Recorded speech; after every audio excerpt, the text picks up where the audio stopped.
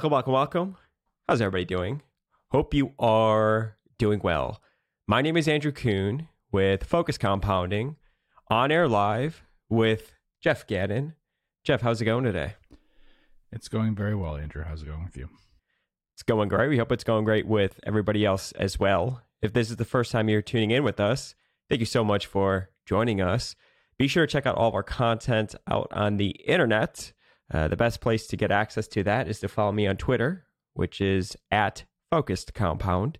If you're interested in learning about our managed money services, reach out to me at andrew@focuscompound.com or go to Focus Compounding, our website, and click that Invest With Us tab to get access to everything that we are doing on the money management side of things. We have a blog going all the way back to 2005 on our homepage, www.focuscompounding.com, that you can get for free. All of the information is down below in the description. So, Jeff, how was your long weekend? How was Memorial Day? Good.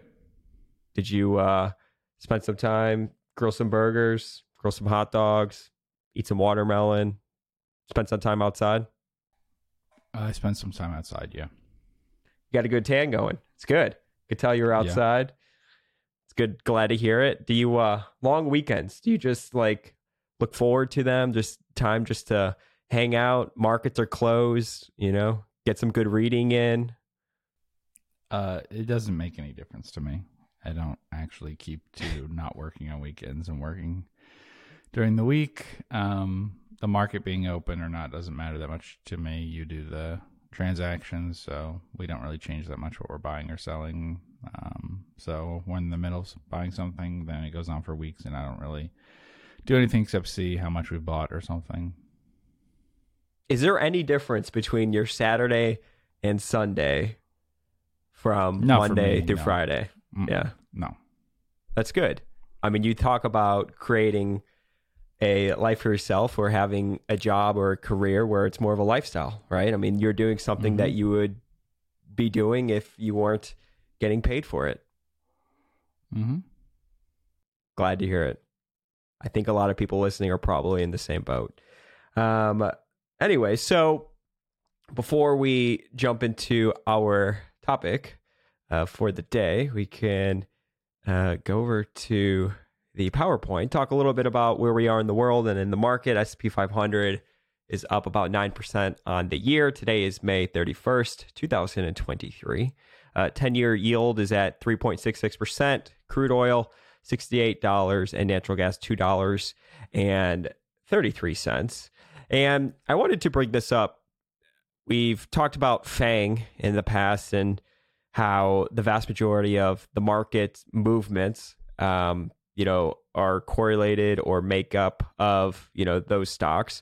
Well, the 1 trillion market capitalization club is the new, group. So what's the acronym for that? What are people going to come up with? I'm not exactly sure. But it's made up of Apple, Microsoft, Alphabet, Amazon, and NVDA.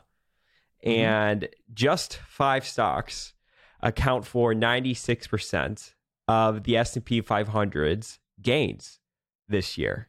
Mm-hmm. So does that remind you much of like the Nifty 50 era? Does that remind you of, anything? I mean, it's kind of crazy how just much the market's gains. The S&P 500, right? So subtract 5 stocks and, the rest of them aren't driving the market's returns year to date.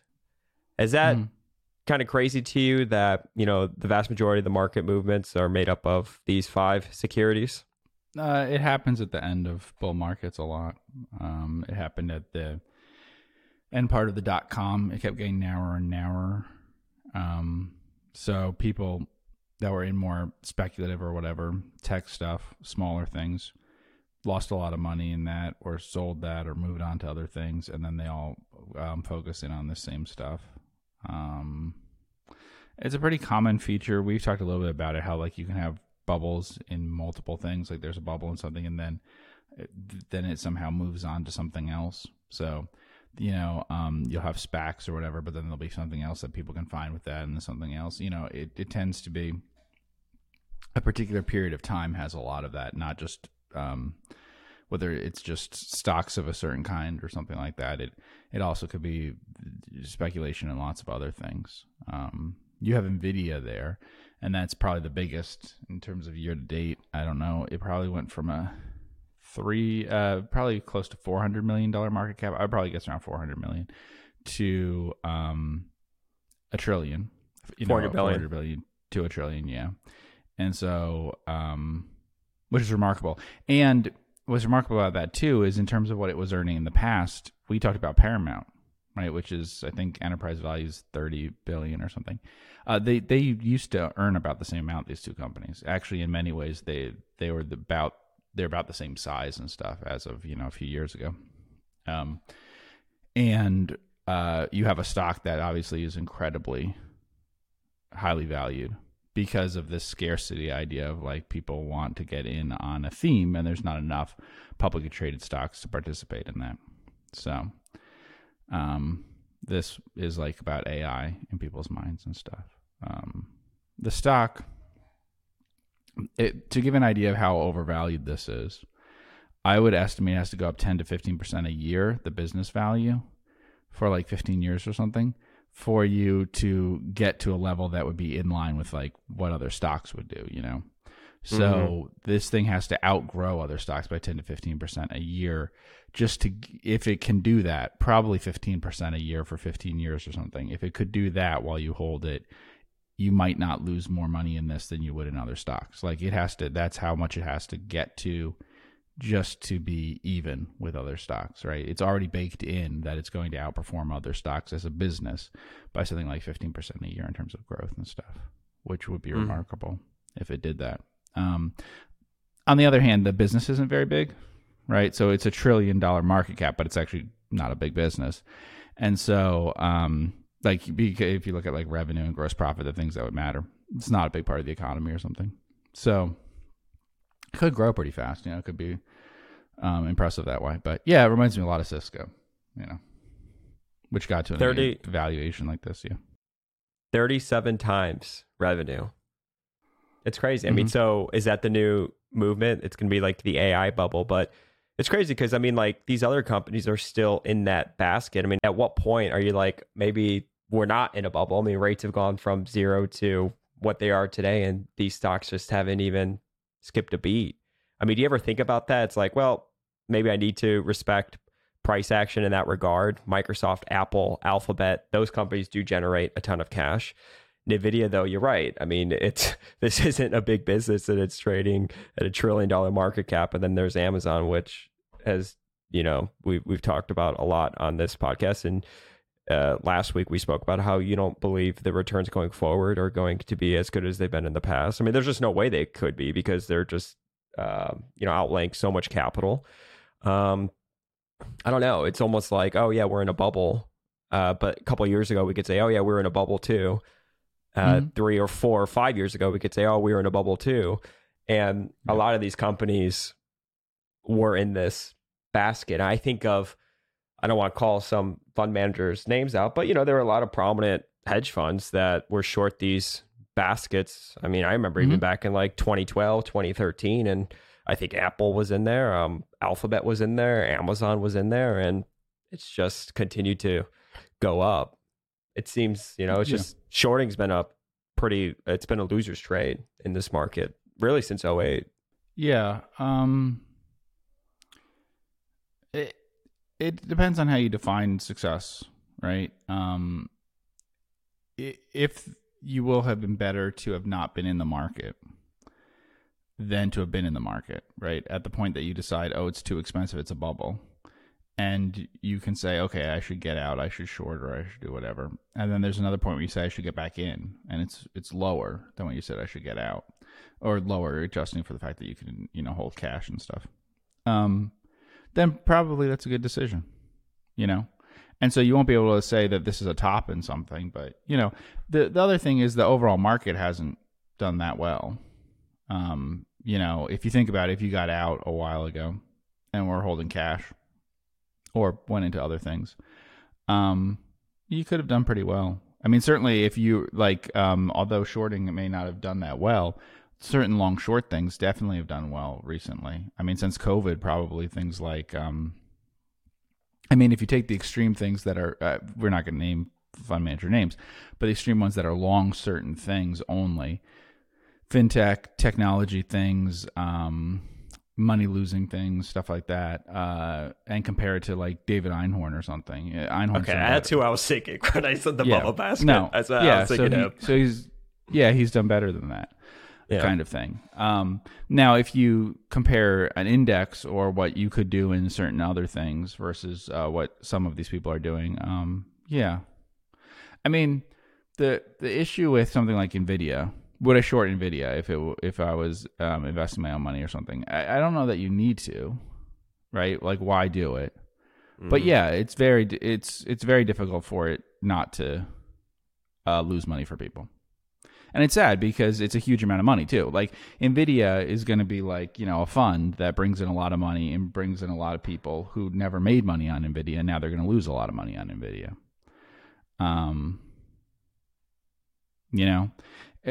But that's the same issue when we talk about Tesla or any of those things. There's some people who are early to it and make a lot of money, but then most people get in later at a crazy price. And that's what we're talking about here. So we'll see what happens with it, but there's just statistical problems with it, right? So it's 4% of GDP right now.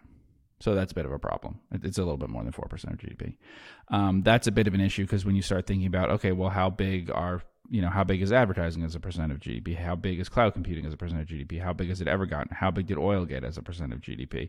What was Standard Oil worth? What was, you're now guessing that AI stuff is going to be very big, that it's all going to be done by NVIDIA and nobody else, that it's not going to be competitive. You run into a bunch of those problems. I mean, it has a good 10-year record now in terms of growth and everything, but that 10-year record is baked in for another 15 years or something just to get you to a normal sort of level. Also, it's very weird for me. I mean, I'm familiar with the company from a very long time ago. I mean, this company's been public for a very long time, and I've known what they've done and looked at the company and stuff for probably 30 years or something. So it's odd that way, obviously, that it's not something that attract people to a new stock that came public or something they'd never heard of, whatever. So, yeah, I mean, you run out of targets eventually. Things aren't growing, so you have to keep finding other things, and the AI stuff is very exciting for people. I mean, this is all Chat GPT, I think, that caused this, because it made it in a way that people could, similar to the internet that way, something that they could interact with and have ideas about what that would mean for the future differently than something that seems distant from them and what they're doing, Mm-hmm. What do you think about themes then, right? So you had said you think a lot of this growth we've seen in NVIDIA is investors playing, in air quotes, like a theme of AI. Mm-hmm. Do you think investors just see this as like the only pure play AI situation? I mean, there are investors that that will invest like with themes in mind. I mean, what are they looking for? Are they just saying, okay, I think the world is going to look like X, so therefore Y will be able to profit from it, and they're not thinking in terms of return on invested capital or free cash flow growth? Yeah. I mean, anything like that? I mean, how do investors that you've spoken with in the past, when they say, oh, here's the theme, how do they typically play it? Yeah, they buy things based on what they think the world's going to look like in the future. I mean, no one is buying this with any expectations about the numbers, because you could try to run through the numbers and it doesn't make a lot of sense. Mm-hmm. Now, the future could be very different than the past, but you have to ask, how different does it have to be? The answer is pretty different, because you've got a few problems here, right? So one, you have to have a number that multiplies, off of the base year. So each year, you have to say, okay, what's sales, gross profit, operating profit? Now, we have to multiply by a pretty big figure just to be able to get it to compound to a level that we need 10 or 15 years or whatever is the end of our period that we're looking at here to have value. So that we don't lose money on the multiple contraction, because you're going to have huge multiple contraction no matter what. Even if you're positive on the stock, you have to assume that. So to offset that, you need to have earnings compound at a really high rate. 2, Buffett talked about this with Cisco, you have to make up for the amount of earnings you lack in the early years on the capital that you put in. The capital that the business earns on, what the business earns on its own capital doesn't matter. It's what you're buying it at. So you're buying it today at a price that, let's say, is what, 200 times earnings? What is it? Yep. Well, record earnings, though, were twice as high as today's earnings, right? This isn't peak earnings. Mm-hmm. Is that no, right? That's true. Yeah. Okay. So you're paying 100 times peak earnings, let's say. Let's say it doubles peak earnings going forward. We're paying 50 times, okay? If we could get to that level. And then the conversion is pretty good for earnings to free cash flow of this company. So let's assume it's all in free cash flow. You're in 2%. Short-term money pays 5, right? You can leave money at the Fed at 5. So we have a 3% gap that you have to make up in year 1, right? And then you have to add that in. Plus, then you have to also have the compounding of it into future years to make up for the part that we were just saying. But it has both parts. It doesn't earn a sufficient earnings yield. And then it also has to grow really fast to get to the point where it would... this is pretty simple. There's a pretty simple way of doing this. It's about 10 times overvalued compared to what it should be in terms of like price to sales, price to earnings, things like that. It's roughly 10 times. We could go down. What's EV to EBITDA? All of these numbers are about 10 times too high, right? Mm-hmm. Mm-hmm. All right. So to get there in 10 years, we've said, you could use Rule of 240. Basically, you're going to have to grow 25% a year, about 24% a year to get there into about 10 years. Or to get there in 24 years, you have to grow about 10% a year. It's not a perfect number, but to move one order of magnitude, you need to have something that two factors that together add up to, that together multiply into about 240. So, that's the issue that you have. The last 10 years, it did do something like 24% a year. It achieved that. So if it does that for the next 10 years, then you would get to a level where you won't really lose money on this stock. But you won't make money for the 10 years that you have. And you could have made 5% a year in cash right now. Now, maybe that won't continue to be an option. But so if it grows at about 25% a year for 10 years, at the end of that period, you should have a return of about 0% a year for 10 years. There's a slight earnings that you might get from free cash flow that maybe could come out of the business. The multiple might not fully contract 90% down, although that's not unreasonable. A 90% contraction. Probably at some point sentiment will change on the stock. People won't like it that much, and it will contract by more than 90% at the bottom, although on average it won't contract by 90%, but that's usually what happens. So all these numbers that we're seeing, 30 sometimes sales will be 3 times sales. 200 times PE will be 20 times PE, all of that. So a 90% contraction, to offset that, you do have to grow at close to 25% a year for 10 years. You can go longer. You could say 15 years you hold it and stuff, but that gets you to a 0 return.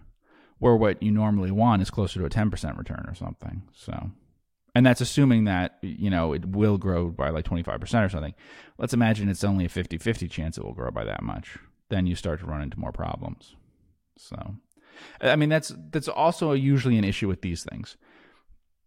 The problem is not that if this was Coca-Cola or some of the Nifty 50, some of them, not others, and it gets really overvalued, but it has a really strong competitive position, then it's just the overvaluation that we're talking about. With a company like this, the question does become, is the future going to be brighter for them or worse? Because if you attract a lot of asset growth, then it could be worse. So what could happen is margins could get bad, overinvestment in the industry could happen if people really get excited about AI stuff, right? As opposed to situations where there's a lot of growth in it, but it's not possible for people to come in and compete with it. The issue is, can people raise money? Can people direct capital towards it? That's the worry that you have. And that's what a worry that you have with the giant tech companies, right? What if Microsoft, Facebook, Google decide that they want to spend lots of money on this stuff? What if they buy companies and do lots of things to compete? Some of it can benefit you. You can partner up with some things and benefit from some things supplying things. Some of it can be a competing standard for some stuff, right? So a lot of times people just think it's the price, but it actually turns out to be both. Like when I talk about Microsoft was just the price. So, going back 15 years, 13 years or something. It just got very cheap after it had been really expensive in 2000. Cisco was not just the price. Cisco's been a bad business performance for 20 some years because providing the infrastructure of the internet turned out not to be that great a business. There was a huge amount of overinvestment in the early years of the internet, and then there was too much, and results just it hasn't been a growth company since then. So they got it wrong. I mean, I mentioned that. Like, if you took Cisco and a railroad in 2000, everyone thought Cisco had the bright future, the railroad had the bad future. It turned out that was wrong. If you don't know what the stock prices are, it's actually the reverse of that. The business climate would be better for the railroad over the next 25 years than for Cisco, because there was no more competition going into railroads, right? And there was only competition going into internet. It turns out that we had vastly overbuilt internet stuff. Everyone had way too much inventory. Everyone had way too much everything. And it took many years to fix that, So, and that's with the internet turning out really better than a lot of people thought in terms of how quickly things were adopted, how quickly, if you had said everyone will be streaming this and we'll have these smartphones and this and that we had already done too much that way. So, we'll see, but I don't see, it's very hard to believe that this stock could do anything other than lose you money over 10 years or something. Mm-hmm. I mean, do you think the people that are investing in this, I don't even want to say investing, or maybe they are thinking they are investing in it. It's almost like they're just playing the movement, the momentum, the beauty contest. I mean, do you really think they're planning to hold this for 5 or 10 years, or think that, it's going to generate free cash flow and then pay me a bunch of dividends or anything like that? I don't know people who think that way, but like I said, there's people who need to find something a lot of the times. Right. So if you need to find something, there's maybe not enough stuff out there to find.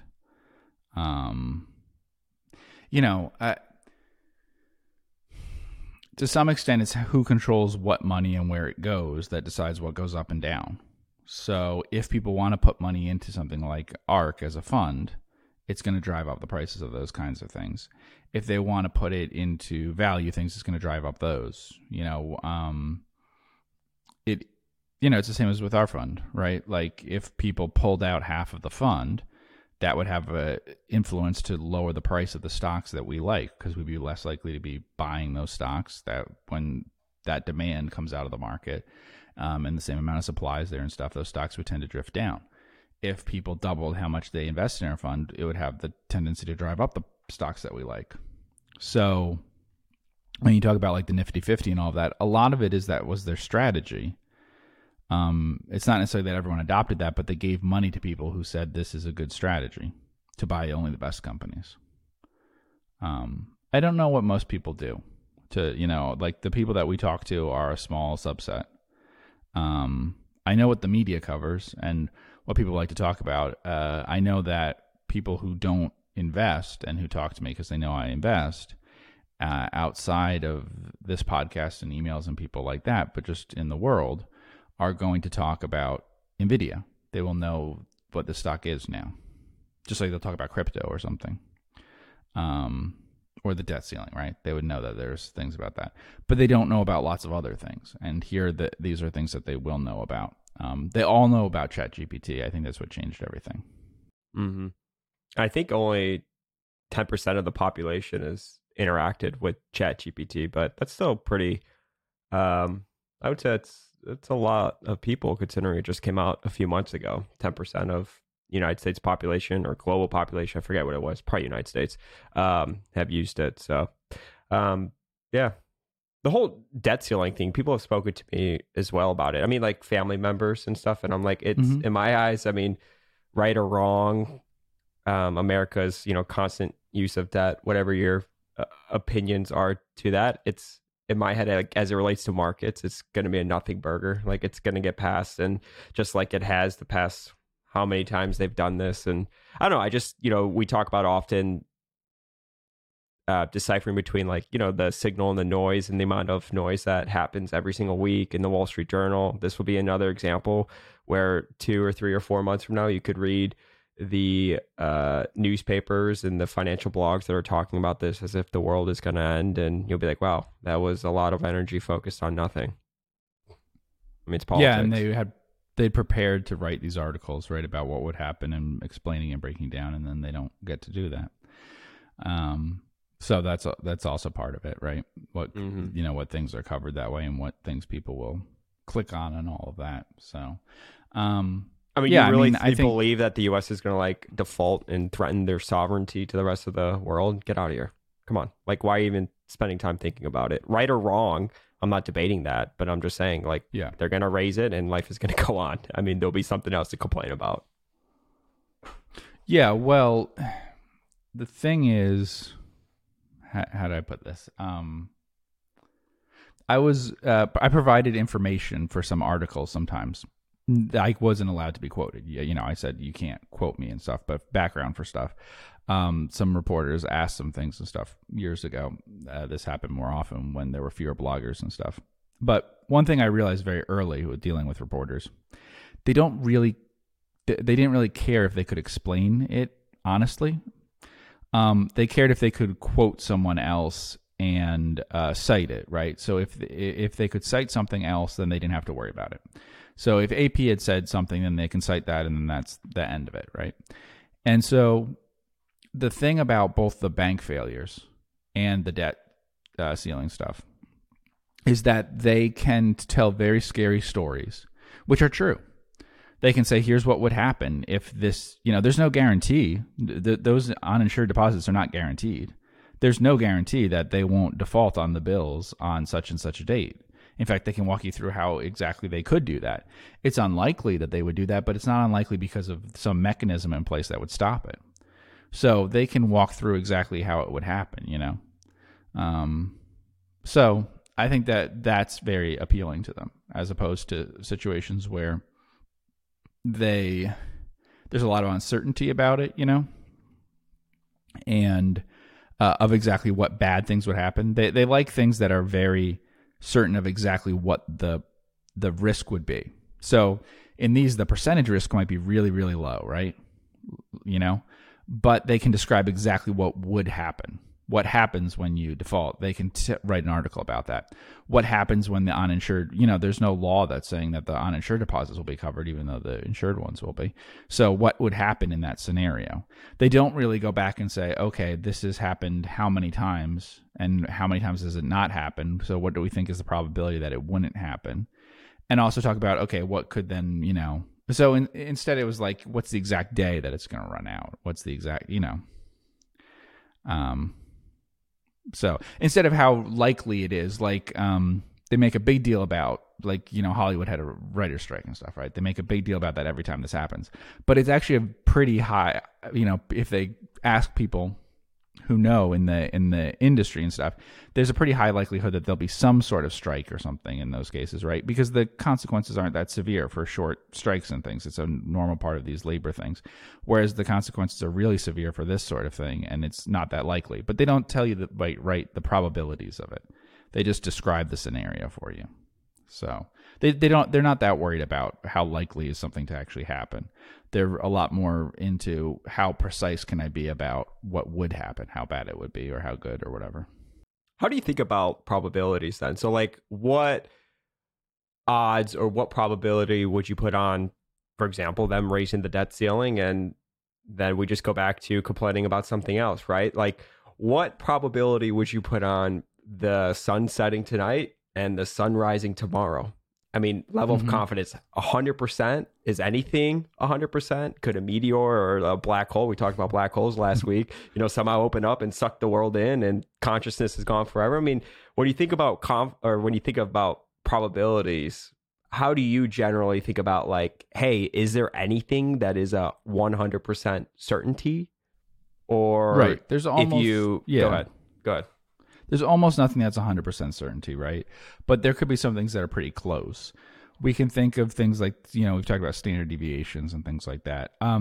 The issue is usually the way people model it out is harder instead of as fuzzy as the real scenario is going to be. So like in the case of the debt ceiling, I would not put 100% probability that a specific bill would mature and be paid off on that exact date. That was somewhat risky. So that there could be a failure for a period of a few days that something would happen with bills that were due at that exact moment. I probably would be hesitant to write insurance that guaranteed a payment to someone under that scenario, even if they turned out to be made full a week later, right? Because there could be some technical trigger of that. But that the whole world was going to collapse and the U.S. wasn't going to raise more debt in the future, that it would be locked out of markets and stuff and downgraded permanently and things. No, that's a lot less likely. That's more certain that won't happen. But a technical default on something because of negotiating tactics and things, that was possible. So where usually people would break it down into will it happen or won't it happen? I'd say it's a little more complicated than that. You can usually have more confidence in certain outcomes not being so bad for some things.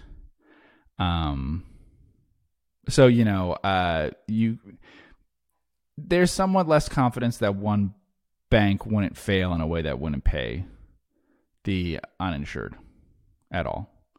Although I've said that, that it's basically covered. If you look historically, that's the way it's been handled and everything. And Buffett said that. It is possible, like a Lehman type thing or whatever, it is possible that there's sometimes one that would happen, because of political arguing about it, because of people can't share accountability for it of who makes the decision. Two people both are saying that I'm not going to make the decision, you have to, and technical things happen and something fails. It's possible, but it's not possible that 100 would fail that way, right? And then people wouldn't do something about it. That it would be intentionally done for a long period of time or something. So that's why when we talk about that, we just say look, you just have to, if you're a lot safer than most other banks, you won't be the first ones to fail. You don't have to worry that much about this because there's not going to be a huge number that fail that way. So I'd have much higher confidence in something like that than something else. But, it depends. But like when people ask like nuclear war or something, I have much higher confidence that there wouldn't be the kind of prolonged nuclear exchange that people expect of responses from major powers back and forth. But I'd have very low confidence that one event would not happen. So there's a much higher probability of one weapon being used than I think people realize, but a much lower probability of a back and forth exchange. Because people immediately assume that if something like that would happen, that definitely if A happens, then B would happen and C, that people would actually follow orders and that they would actually carry out these strikes back and forth is just a lot less likely than people assume. But that one event might not happen because of a misunderstanding or something is probably more likely than people assume. So there's lots of cases that fall into that. And that's what I mean with like the technical default aspect of it. People may have, I think, when the probability comes very close to 100%, people are sometimes a little too confident in that. You want to be careful of that that's a 97% probability and not a 99.5% probability or something. And for major things like that, I think it's important. I would be cautious about writing insurance that there would not be a technical default or something. But I wouldn't be cautious about not buying, like Berkshire did, not buying debt that they think will be worth a lot. That yields too much because it was close to the cliff. So those are two sort of different things. But because you wouldn't be paid that well for the insurance, Got it. Cool. So speaking of Buffett, we can bring up what we've been talking about basically weekly here. He continues to buy more Occidental in the open market. Says he doesn't want to control the company, isn't interested in acquiring them, but is happy to own their shares and continue to buy more stock. His Form 4 came out yesterday, and they bought more stock between $58.30 and $58.85. Looks like another 4 million and change shares, which is probably like the $200 million range. So he's continuing to buy Occidental, Jeff. Do you think he's like sitting there and saying, oh, the rig count is doing this and production is doing that, and I think oil prices are going to be higher, this year or next year, and China's coming back on and demand and airlines are busy? I mean, do you think he's sitting there thinking that? I mean, we've talked a lot about the capital allocation aspect of this, but I'm sure he has some sort of macro view on oil prices? I don't know. The last 2 times he did this, inflation was high. So he may respond more to inflation than anything else. Inflation got a little bit high for the modern period in the after 2003, before 2007 or something, like right at the, actually in terms of probably CPI and stuff, peaked right like when the collapse happened in the financial markets, starting in like summer 2007 or something. And then he did it, with the 70s inflation stuff. So yeah, I mean, they're pretty cheap. We looked at them and stuff. U.S. oil companies, U.S. oil reserves and stuff are very attractive versus the kinds of returns you can get in the stock market, because these are pretty well real protected things. Now, like we said, these are shorter life assets than they used to be, so they're not as well protected. You have to reinvest in CapEx and stuff much sooner and find new oil and everything. But they have pretty good returns if you think about the fact that these are more real returns than in inflation-adjusted terms of other things. So, but yeah, getting pushed into that kind of stuff. A lot of businesses aren't that good with the plenty of inflation and everything, so he may be tempted to do that. He's done some inflation hedge things before, so they haven't all worked out. But oil, some metals, things like that he's invested in, whether it was the 70s or later. How would you think about the valuation of Occidental? So a business that is tied so much to the price of oil, right, has a enterprise value to free cash flow on QuickFS of 6 times. They're buying back stock, I believe paying a dividend as well. Yeah, they pay dividends. How would you think about that, right? If you were to plug that in that Excel model brain of yours, how would you typically be thinking about what the valuation could be or what it's going to earn for you going forward when it's so tied to the price of oil? Well, you just have to accept that you could make a lot more money or lose a lot of money just based on the fluctuations in the price of oil that are fairly normal. I think $70 a barrel real is what I would use. However, I think that $30 a barrel is probably a normal sort of variation that you would expect year to year in the price in normal years. So, like where we're talking about standard deviations and things like that. So I wouldn't be surprised if 2 out of every 3 years you end up with swings around $30, sometimes bigger, sometimes smaller, but that's just typical. Which means that a range of $40 to $100 a barrel is, just what you should expect when you invest in it.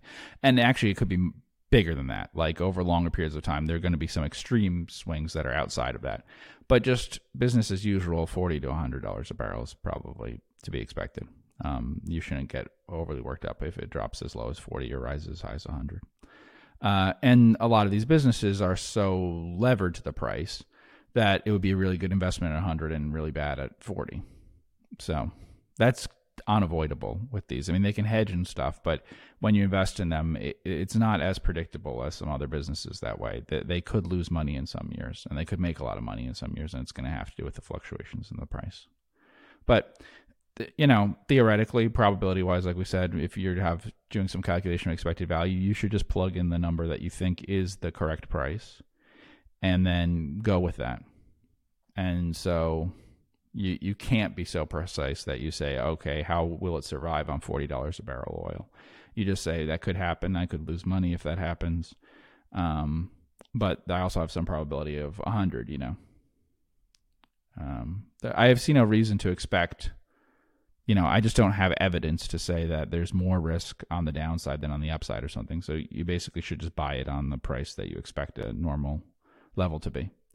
And that's how we look at companies like that, and I think that's probably the sort of thing that Buffett would look at.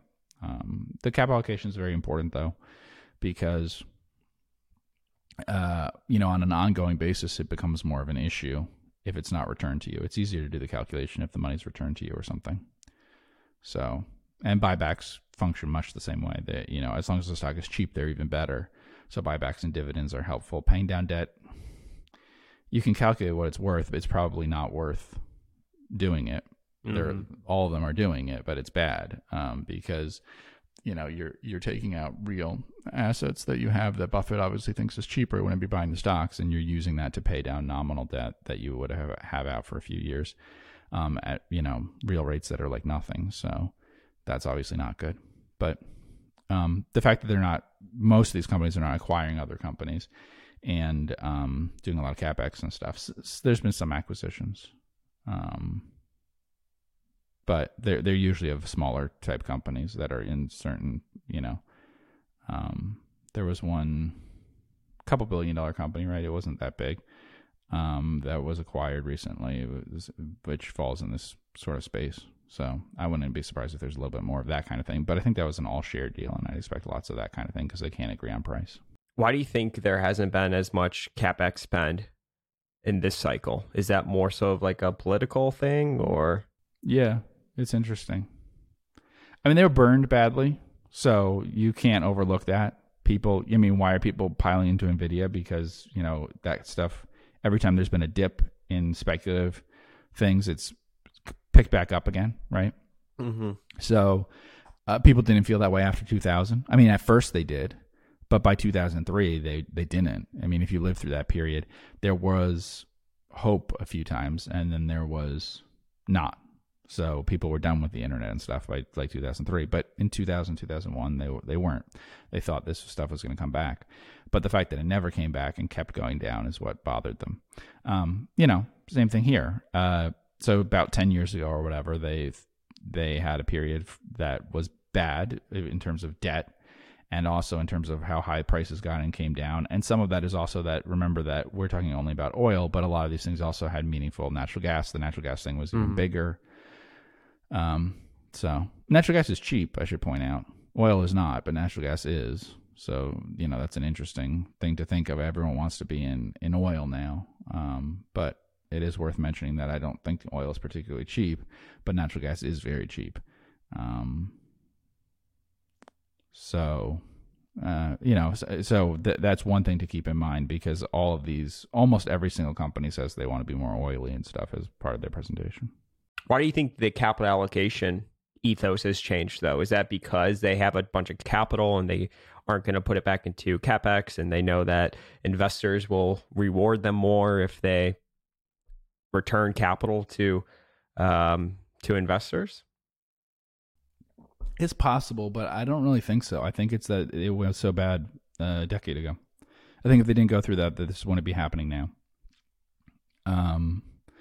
And we'll see. I mean, the prices aren't crazy on oil. If oil goes to, similar to, so if we talk about like what oil was at the last peak, going back 15 years, whatever, we're going back now. We'll be talking about like $200 barrel oil right now, or there's different types of oil and stuff. But if we're talking Brent or something, we'd be close to that. So I think if oil went there and stayed there for a little while, we'd hear a change in the narrative, and they start talking about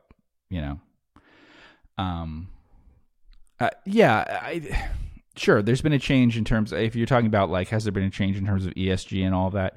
Yeah, it's hard for me to evaluate that. There has been. I don't know how big that is, though. We'll see. There are lags in things. They're big lags in things, and I think that's this thing with NVIDIA that we're talking about, and it also could be a thing here.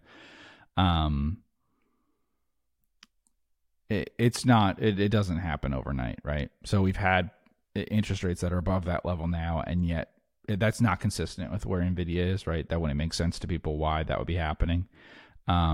And yet on the other side, you have these things which, some of these companies, their free cash flow yields and stuff are good.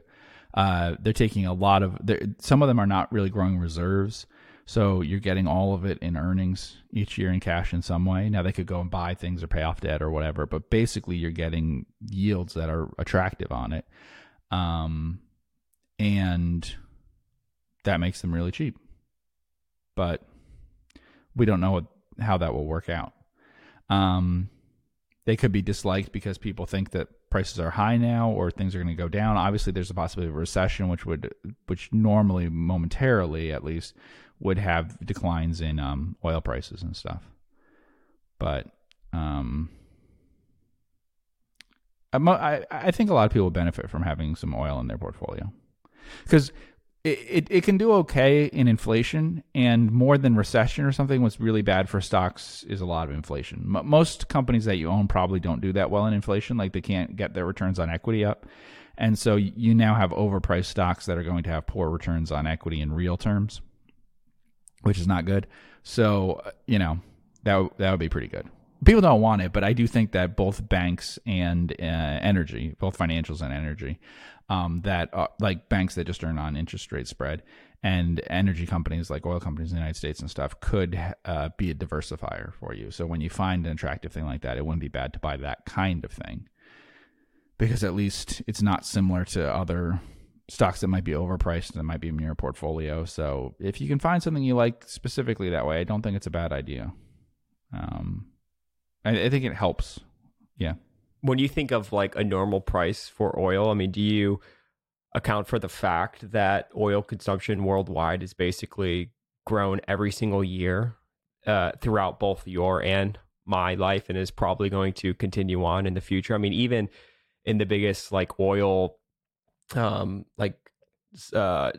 shock was in 2008. I think it was down like 2% in 2008. I mean, it's basically grown every single year for the past, I don't know, 50, 60 years. Yeah, here's the thing. I'm different from everyone on this one. I don't think that's particularly important. Okay. I think oil prices could be a lot higher with way lower oil demand. We talked about the life of these assets and stuff. I've talked about how much excess production I believe OPEC really probably has and stuff. I think people may be overestimating how much swing production you can have in lots of things.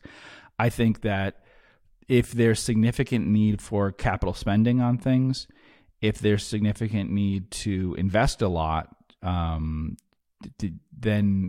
you will have a situation where the price is going to reflect how much it costs to put on a little extra supply in those situations, or to take it out. It's similar to like return on capital when we talk about things. Everyone always talks about like, oh, how will this get better if demand doesn't go up for it? It's actually not the way they usually solve a return on capital issue in an industry. Usually the industry shrinks. Mm-hmm. Like that's how you solve it. Demand for coal goes up all the time. It wasn't good for the coal industry.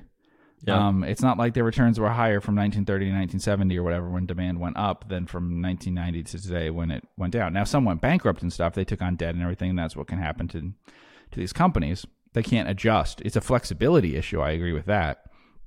But if you look at the asset life of a lot of these things, if demand declined, they could take out supply very quickly. We could be talking about a situation where much of the company could be gone in 5 years for some of these companies, some of the smaller ones that we're talking about and stuff. All it would require them to do is just be willing not to put more money into the business. So, in terms of the oil consumption stuff, that's more complicated. I mean, I think it's very price driven, very, very price driven. I think the United States would, if we had been able to find supplies of oil cheaply from the 1970s today, would be consuming a lot more oil. We'd have a different economy than we do. It wasn't assumed that we could reduce how much intensity of energy we had, but we did because the price changed. I think if it was very, very cheap, then you would just use a lot more of it. And so they have all these things about global warming and everything, which brings in questions about what will happen. I think it's hard to know. It depends on whether people are willing to channel capital into this sort of thing versus something else. And it also depends on interest rates for lots of the other things. Most alternatives, like all alternatives, to the system that we have set up in terms of high consumption of oil for energy purposes, for things like using as fuel in cars, is set up that doesn't require a lot of capital spending from this point on, as compared to other methods that you could use, right? So let's say you want electric cars, and let's say that you want those electric cars to be powered by a grid that gets most of its power from things like wind and solar and stuff. Well, that's what is the price of commodities, and what's the price of money? What's the price of time? Because that's a huge amount of investment up front in a lot of CapEx, both for the cars, but also for building out all these plants for this stuff. which is not required at the same level and for the same lifespan. These are very long-lived assets for the dirty stuff that we're talking about now, as opposed to that clean energy stuff. So we'll see. But I think if you had very different real rates and stuff, we might have a totally different attitude about this. We've had like real rates at nothing for a long time, which is probably what's driven a lot of the green energy stuff. Well, we've talked about coal, we've talked about oil, we talked about ESG being a bit of a scam at higher interest rates. Why don't we just piss everybody off? So what are your thoughts on nuclear and uranium as a alternative energy source? There are uranium stocks, as you know. Do you have any general thoughts on that? You have a view on that? No, that's a complicated, uranium's like silver and stuff with Buffett. It's a complicated issue. So there's a few problems. One, there's plenty of supply that you can get from other sources. It can just be expensive to bring it online and stuff, and so you would. And we don't know much about it in some places from where it comes from in the rest of the world, so I'm always very skeptical of that. You can also repurpose some stuff. So for a very long time, we had, and actually we mentioned a stock, BWX Technologies was big in this. Mm-hmm. Obviously, since the Cold War, it hadn't been necessary to do much mining and stuff of uranium because you could downblend for civilian purposes from things that have been weapons grade. Obviously there was a huge amount, there just has, since the 1990s, there hasn't been need for new production net of weapons programs around the world because they had more than enough. And so they've invested in some stuff to keep some things fresh and stuff in that. But basically it's lower than replacement level. So that was historically where a lot of it came from. And then, the question is, of course, some of these countries may not be that friendly to the United States and stuff that would have uranium. But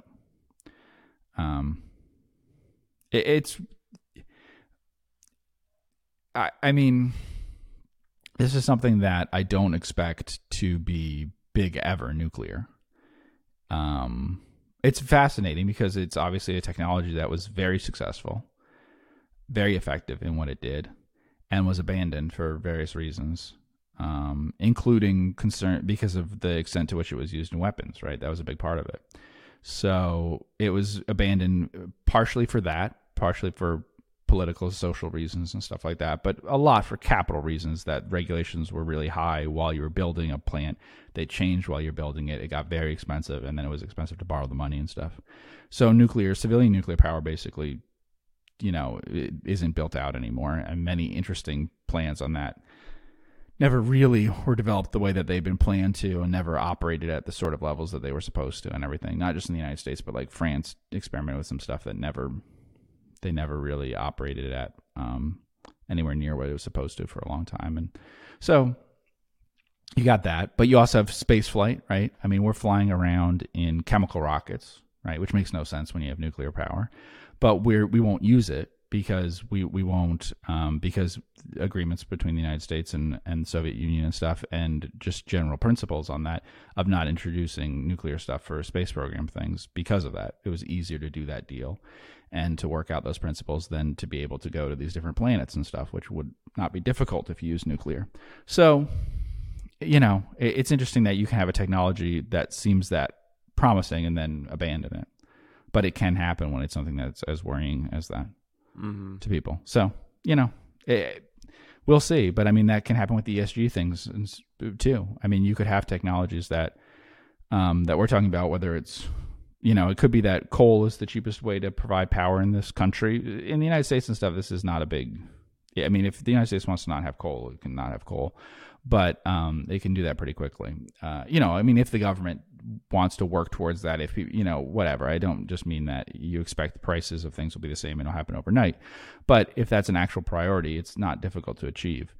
In some other countries, it is. Some developing countries and parts of the world, it would make a real dent in their quality of life and stuff if they weren't able to produce using certain kinds of power and stuff. And it's more issue for them, I think. Got it. Well, we can continue on and talk a little bit about special situations. I want to bring those up more on the podcast because, it's interesting to talk about things that are, happening that are technically not correlated to the market. There's, corporate developments going on, corporate change. And we can talk about Seritage Growth Properties. The stock currently trades at $7.42. In their Q1 earnings report, they sold 27 assets for $291 million, and has 15 assets without due diligence contingencies under contract for another $295 million. And then in that PR from their earnings release, they said that they have 4 more assets with standard due diligence under contract for $37.9 million. So I had come across their earnings report this weekend. I was just looking around at some different things.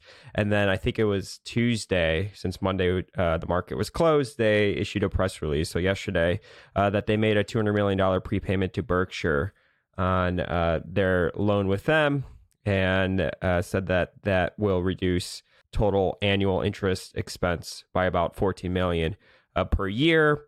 Management still thinks that they can get, I believe, $18 to $20 per share in a full liquidation. The stock, as I said, is at $7.42. It's got 22% short interest, which I thought was an interesting piece to this puzzle, because, who knows what could happen with that. But, $18 to $20, management hasn't haircutted that at all since rates have gone up. And so they still feel confident in that, and the liquidation continues on. So just curious if you have a view on that, because there's a pretty big spread between what they think and what the market currently thinks. Yeah, I followed this one a little bit. The first thing we should mention is there's also preferred stock out. Yeah. So there's Seritage, which is a large, what's the market cap say it's on Seritage? 400 some million. Do you have it there? Yeah, 425 million. 425, yeah. So I think we can go through the enterprise value a little bit here. This is my guess of what it looks like in terms of the prices it trades at. So common stock, the loans will be at, face. But common stock, we just said is going to be over 400 million. So you're in the 400, 450 million range with that. The preferred is a pretty small issue. I think it's 2250 or something might be the price, in that neighborhood. It's been around there. 2.8 million shares, I think, is my memory of how many preferred out. So let's say it's like 60 million or something in that neighborhood, right? So maybe 420 million or something on the stock, 60 million. We're under 500 million in the equity portion, right? And the common stock being 7 times the size of the preferred. And then you have, if they paid that 200 million down, I believe that was 800 million less 200 million is 600 million, right? Yeah, so 600 million. So you have somewhat less than 500 million in. So we could kind of divide into 3 pieces, right? You got your senior piece here, which we just said is 600 million. That's entitled to the first payments and stuff, right? That will be the safest part of the structure here. Then behind that, you've got a small slice preferred. That's 1/10 the size of what they owe Berkshire Hathaway life insurance or whatever. And then behind that, you've got the common stock, right? So saying that, so let's say it's 1.1 billion or something in that neighborhood. So about 2/3 of the way into that structure is where you have the preferred sitting, right? Because you got a little more than 60%. Let's say it's closer to 70%, around 2/3, somewhere in that neighborhood, is going to be your loan. And then in between that is this small slice of preferred, which is only going to be 5% or something of what we just talked about. And then behind that is going to be all your common stock. So while we talk about it like, oh, if it doubles or if it halves from what these payouts are expected, right? A small change in the enterprise value is going to change the value of the stock by a lot more. Maybe not quite 3 times, but something like that. So if we say that there's a 10% decline or 10% better than expected performance in terms of the sale of these land and buildings and everything, that's going to move the value of the common stock by almost 3 times that. Let's say at least 2.5 times.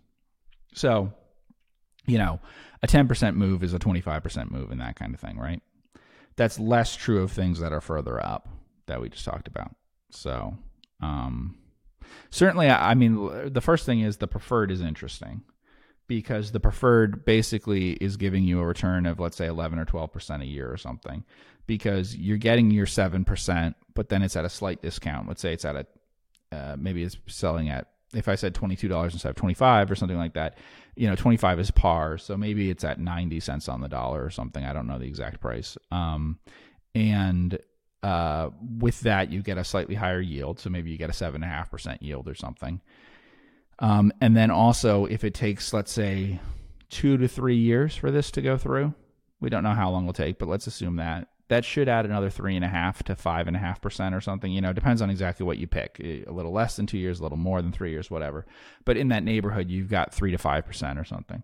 So if you're getting over 7%, let's say 7 to 8%, you're getting 3 to 5%. You put those numbers together, you're getting in the neighborhood of, depending on what day you buy the stock and stuff, 10 to 13%.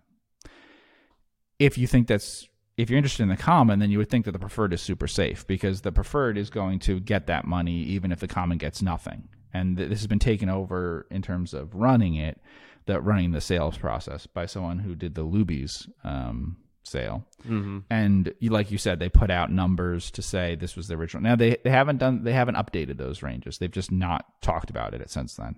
So they said, there's uncertainty about that and whatever. And they covered the ranges that you mentioned before about what the payouts might be, but not since then. So you got big upside in the stock, but maybe you have some certainty in the preferred.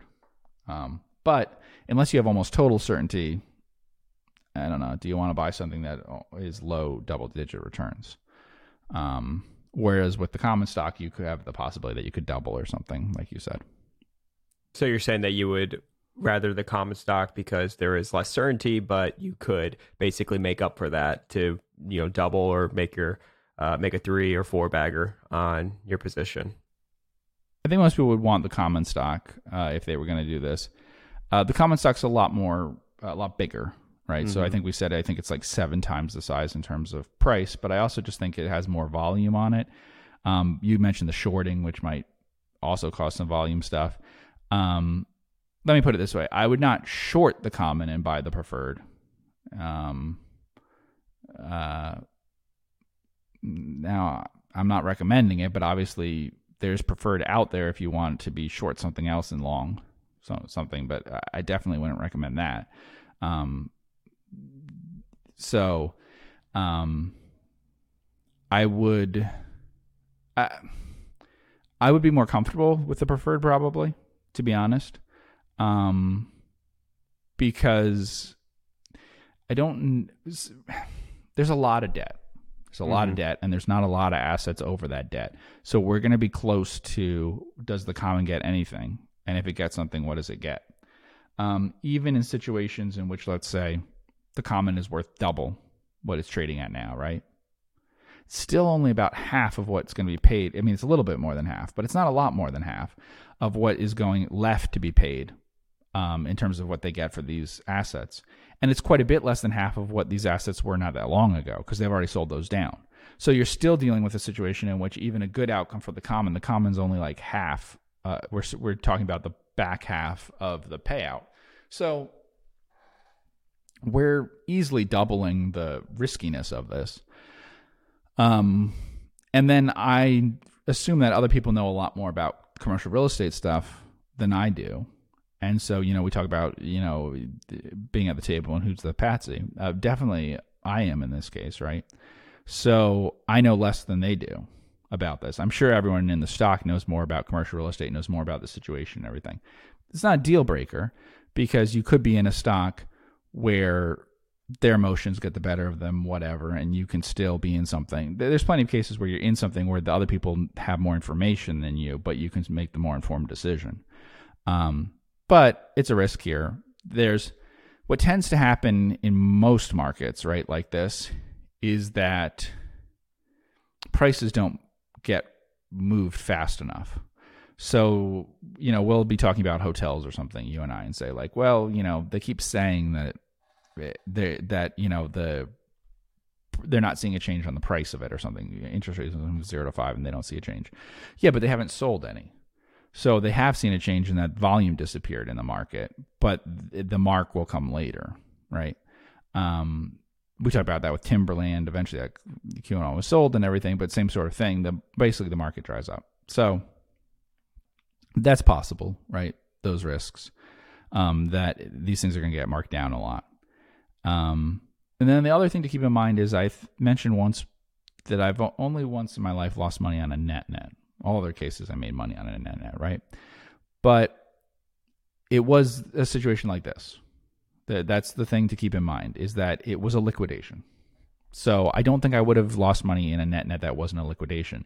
It was because it was a catalyst, it was liquidating, it was doing it, that my standards were lower. And there is a question here to ask, is this just because it's an announced event catalyst that people are interested in it? Because is this better than Maui Land and Pineapple? Is this better than Alico? The debt structure Alico is pretty nice compared to this, right?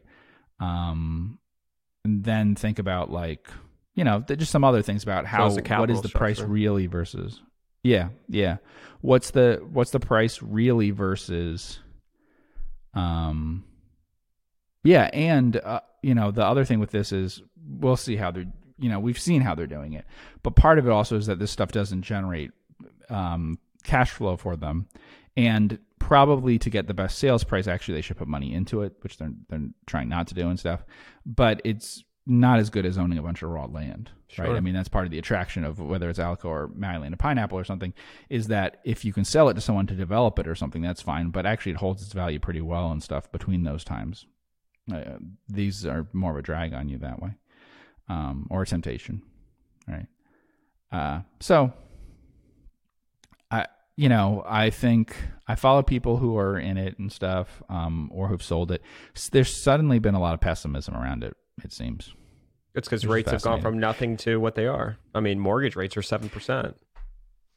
Yeah, but here's the thing. The preferred, I think, traded as low as 13 or something and as high as 23 in the last year. Again, small volume and stuff, but it's not like it's no volume. I think, I don't know, I might trade 20, 30, 40,000 shares on some days. So that's plenty of volume.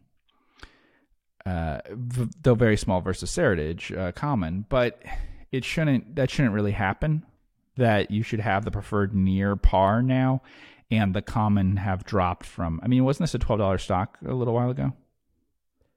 We could look at it's been down cheap before, but this has happened this year that it got cheaper. And the there last was a year lot of was at pessimism 12 before. Yeah, that's the part that I'm talking about. Yeah, so it's basically in the last year. You can't pull up the preferred on the OTC markets reliably. There's almost no place to do it. You can pull up the preferred, but I can't get a good chart of the preferred versus the common. But I just should point out to people that shouldn't happen, right? I just read you the structure. The preferred is quite small. It's like, I think it's 60 million. And you have that $600 million loan in front of it, and then you have this 400 some million behind it.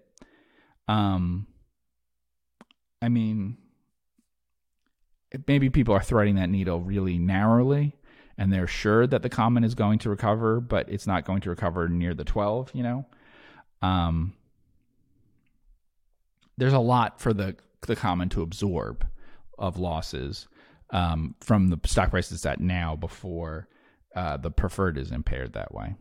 But it is interesting to me that in the last year, the preferred used to trade at a much lower price. People were concerned on the preferred, and it's not now. It's just interesting because if you think about it with the stock, the risk of getting nothing should be a big part of the price. Because we talked about this, like just mathematically we could do this. What's the chance that it can get? So, when valuing these things in theory, what it's supposed to be is the frequency of the outcome, positive outcome, frequency of the negative outcome, right? We take on one side what event we think is going to happen and what the magnitude of that is, what's going to be the payout that we're going to get that way, one way or the other. And then we do that on the other side. We compare the two, and those are the possibilities, right? So when we do, and then you adjust for like time and stuff, so your opportunity cost, basically, you compare it to other things. But put that aside for a second and pretend this was happening instantly. When they came out with their original range, what was that range for the payout possibility? I've been using around $20 a share, $18 to $20. Okay. $18 to $20. And what's today's price? $7.42. Okay. $7.42. So let's take $15. $15 is more than twice $7.42, right? So at that percentage, we'd be saying that's implying something close to that you're getting a 50% chance of $0 and a 50% chance of $15. That's not exactly what it is, because we talked about there's the time issues, and then there's also obviously chances that you might get more than 15, and there's probably a lot of chance that you might get less than today's stock price, but more than 0, right? People are probably counting on a lot more than 0, or a high probability that you get something, especially because the way this is set up, like we said, with who they brought in and what they're doing, it won't be pretty if they end up at 0. So that's kind of, if you think, 740 is kind of close to a 50-50 chance of saying maybe it's 15, maybe it's 0.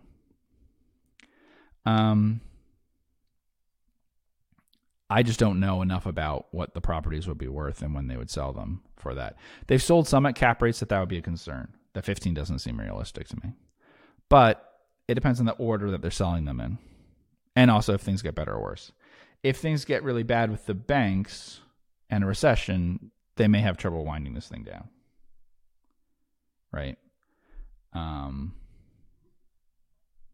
So that's an issue. Also, Berkshire might be happy to, Berkshire might be willing to take payment in some other form if they really can't even pay off the preferred. Because my memory now is that Berkshire's their only creditor, right? Really? I believe so, yeah. Yeah. So, Buffett owned the stock personally, right? Mm-hmm. Before this, you remember? So, do you think he sold his personal stake? I don't know if he sold his personal stake or not. Well, I guess we would know that because if he had crossed over 5% and stuff, we would know. Is he mixing business with pleasure? Well, he did. They did the investment in the loan after he owned it personally, yeah. Mm-hmm. Which was a surprise to me, because normally he wouldn't buy it personally unless he knew that Berkshire couldn't be involved with it. But here there was enough debt, so that was the thing that was good about it for them. There wasn't enough stock to buy up a lot of stock, so he thought the stock was too small for them. Mm-hmm. Yeah, so I think it's a much lower. So when we compare this to like merger arbitrage deals and stuff, there's a much lower probability that this works out. There's a much higher probability that you make a lot of money. Now, there's much higher payoff potential here than we would normally ever have in a merger arbitrage thing. But merger arbitrage, we talked to someone at the Willow Oak event who runs a website on merger arbitrage and things like that. And he went back and looked at 2,000 some deals or something that he's done since the start of the website. And for announced events for that stuff, the deals closed about 95% of the time. I think the worst calendar year, still 90% of the deals closed. A third of the deals that didn't close for antitrust issues, for regulatory. So that gives you some idea of why, like I say, Spirit or something, is interesting. Or when we talk about Albertsons or we talk about Activision, remember that even when the probabilities are much worse, even when they're really, really on bad cases where people say this is a very bad deal compared to the probability that a deal normally happens, the deals happen at such high percentages that you could be a lot less likely, right? You'd have to be 10 times less likely to close to be a 50-50 chance. The other thing is they don't drop that much in price. That's the whole point of the thing where I mentioned Spirit. Spirits may not drop at all. Albertsons, it depends on how they do running the company. It's a little more up in the air about, their recent results were good, but like longer term, are they really that comparable to Kroger operationally and stuff? But same thing. They may not drop a lot. It's not a crazy price. Like the price that they're trying to do, the price at which Spirit trades and the price at which Albertsons trade are not expensive at all versus peers in their industries. The price they're getting bought out at is higher, right? So the deal actually closes if it closes, would be at a higher price. But the unaffected price or whatever could be really close to the price at which they trade. So I'm saying, what if there's So like say that Spirit is 10 times less likely to close than most mergers. Okay, that would be a 50% chance it closes. Say it's much worse than that. Say it's half of that even, that it's like the worst deal that you've seen that way, that there's an 80% chance it doesn't close. The 20% chance it closes is probably enough to make the stock worthwhile for you. Because there's also things with paying them off and stuff. That's also part of the thing with the preferred is then you also get the 7% or whatever while you hold it. Yeah. Is there a liquidation that you prefer? So like the net, for example, the only net that you've lost money on, that was a liquidation. Right. You don't have to name the company, but what was the type of business? So it went into the financial crisis, killed it. Yeah. So it had to liquidate inventory basically. And it couldn't do that during the financial crisis, and it couldn't get financing. So, which could happen here. If we have something happen here that is the same as the financial crisis, the recovery for Seritage could be nothing for the common. Yeah. If we have a recession that isn't like the financial crisis, that would be different. But it's also fascinating because, like, if you look at that stock dropped a while ago. Like we said, the preferred was up. The stock dropped a while ago, and then the stock wasn't as responsive as I'd expect to the bank failures. Because commercial real estate stuff, the buyers probably, I don't know, but I would guess the buyers need commercial banking stuff that's sort of regional banking, local banking, to do these bigger deals for buying from Seritage, these properties, right? It doesn't matter who Seritage is borrowing from and stuff, and who deals of their size would be, because they're doing so many deals like we talked about. So who's financing deals of a couple million, like let's say they sold for, what numbers did you have there? How many deals they did? And we can see that so we can get some idea of what I mean. Yeah. So they sold 27 assets in Q1 for $291 million and has 15 assets without due diligence contingencies under contract for $295.6 million. Okay. So those are basically $10 million assets. Yeah. Right. Mm-hmm. I don't know, but it's probably not the tiny bank locally, and it's probably not JP Morgan. It's probably exactly the kinds of banks and stuff that we're talking about failing, the regional banks, the problems with that and whatever in each area that are doing that. The relationship may be a lot bigger than 10 million that the bank has with someone, but the assets are that's probably what we're talking about. Yeah. So, the banks that we're talking about being in trouble and that people are worried about them pulling back on lending and stuff, this is what we're concerned about them pulling back on, I would think, is commercial real estate stuff. Like these. And then the thing has to do with the cap rates. Some of the cap rates were really high before, really low. The multiples were high. And then lately they had some, probably around the time you see that stock drop and stuff, that was concerning in terms of how high the cap rates were. So if you apply that to like later ones, then you have a bit of a problem. But I don't know if they are trying to sell the stuff that's harder to sell now or smaller, and then they end up more with their best properties later. Mm-hmm. It seems like more of that than I expected. It's not the order that I necessarily expected at first. I think their plan is to keep some of their top tier properties.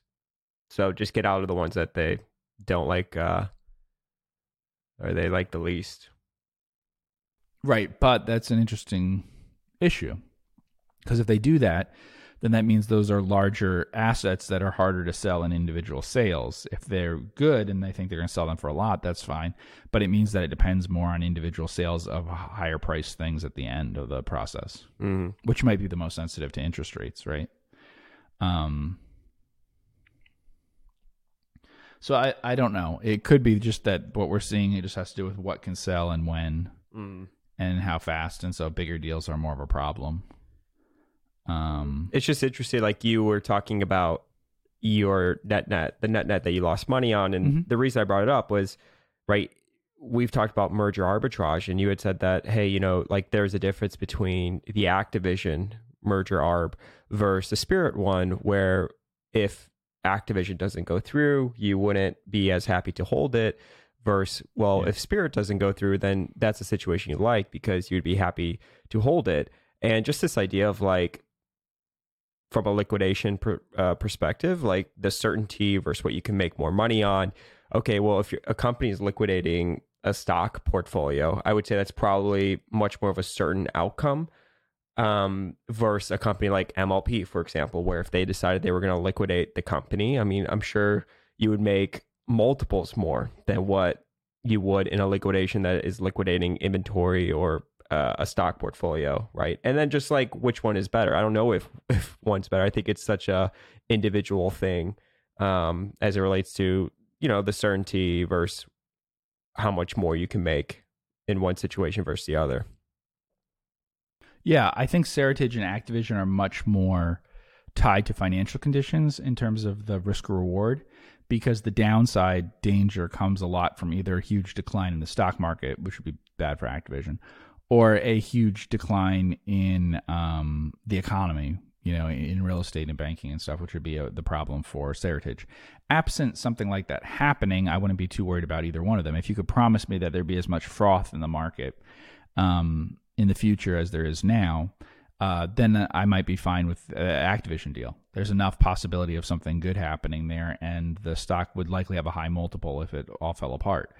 But if things decline like they did in 2000 or 2008 or something in the stock market while Activision is trying to close this deal, then when it fails to close it, then it's going to be ugly because this is a high multiple stock. Spirit and Albertsons, doesn't matter. I mean, I don't know that it matters for closing the deal. I doubt it matters that much, and they're much more insulated, Albertsons and Spirit, versus economic cycles and stock market cycles. It's very specific. But there's very strong reasons for why the deals wouldn't happen. Very good reasons why the deals wouldn't happen in those cases. They're much more questionable in some of the other cases. I mean, the Activision thing is, you know, there's not much of a case for why the deal shouldn't be allowed. But so the odds that it would close might be a lot lower, but who cares if the magnitude of loss is almost nothing on the other side. You know, and that's the risk here, is just that the main thing I would say is that the possibility that there's a large loss in Seritage is high. I should say the size of the possible loss is high, not the probability that it will happen. Why? So what ones would I buy and stuff, right? Hunter Douglas, Cambria, right? Some of them, Cambria, for instance, it ended up being like 4% higher price that it was taken out at or something. It was like nothing. But I don't see the harm in that. It could have been even higher. There's nothing wrong with owning the stock otherwise. I mean, the stock would probably be higher than what it was then if you look at what happened with used car prices and things since that deal happened. The thing that I would just be cautious about is remember what you own here. This is very much an event thing. If it liquidates and you have to evaluate it as an event, because I think people don't want to own this asset. I don't know that this asset is as. I don't think I would like this asset as much as Alico or Maryland and Pineapple. To be stuck with this, I don't think you want to be stuck with the Seritage properties. So you're doing it because it's an event, which is fine. But historically, I'd say that's the trickiest way to do merger arbitrage and event-driven stuff and whatever. The easiest is I don't care that much if this event happens, because if there wasn't an event happening, I'd be happy to own the stock. What you want here is I would like to be in Seritage, even if they said tomorrow we're not going to liquidate, we're going to try to make this work out and start producing operating cash flow and stuff. If that was the case, then I would like it better. But I may be biased because I valued this stock for a long time before the liquidation was planned and, didn't like it. Looked at it and said, no, I don't like it. I don't think that it's as cheap as people think and stuff. So that may be coloring my perception of it. Do you think you've made more money in your career investing in event type of situation? So you're not an event-driven investor, but I don't know, like if I think about it, I'm going to change the definition of event-driven for you and say, like, I think you made a lot of money in like the extreme type of situation. So like spinoffs, I'm just going to put that in the extreme bucket just for this chat, right? Okay. But like, so extreme certain spinoffs, the Japanese net situations, that was the result of an extreme situation. Other nets, that's probably an extreme situation. We talked about Frost with the Fed funds being at an extreme. spot relative to history. I don't know. Like sometimes I think about you as an investor. I mean, do you think even investing out of '08, right? Like finding those stocks at like FICO at 6, 7, 8 times earnings. I just feel like the most amount of IRR you've had in your career has come from situations that are just very extreme. Yeah. I mean, if we do spin-offs, nets, arbitrage of some kind, all that stuff together. Yeah. I mean, returns have been better. My returns have been better in those things, annualized, no doubt. I don't know that I've made more money because I don't know that I've been able to invest as much money in that stuff. But yeah, it's more attractive.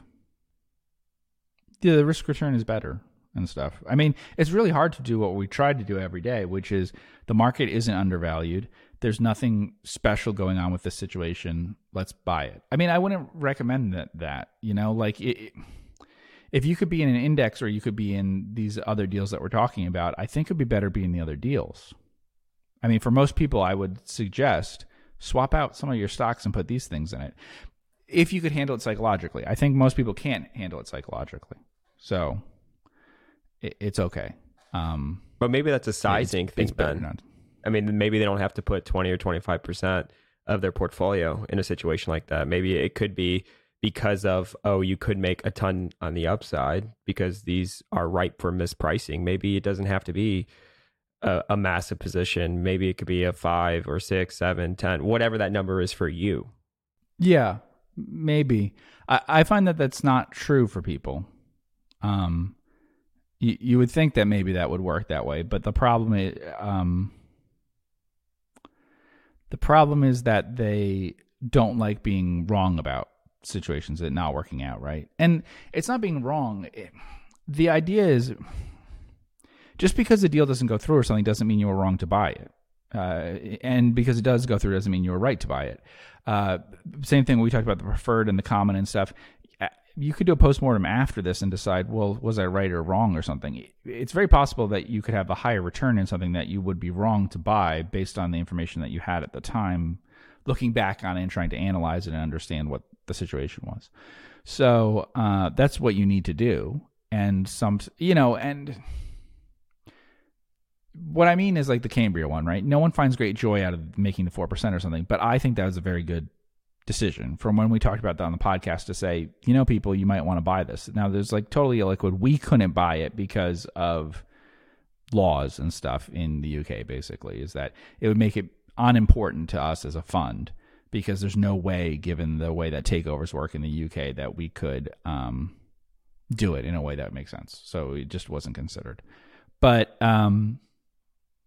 making that amount, whatever it was, let's say it was, a few percent, I think actually it was a good bet, and that making that couple percent and not having it go through frustrates most people.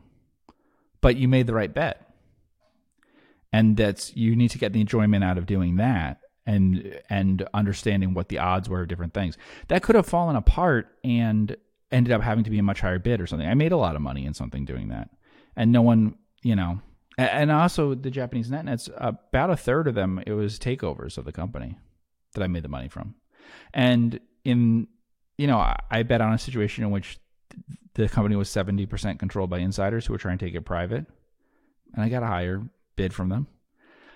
Japanese nets, people said in Japan, there'll never be management will never buy out the company. It'll never go private, whatever. It did. So, I don't know. The average person listening to this just is never going to do these deals because they don't like them. It frustrates them. I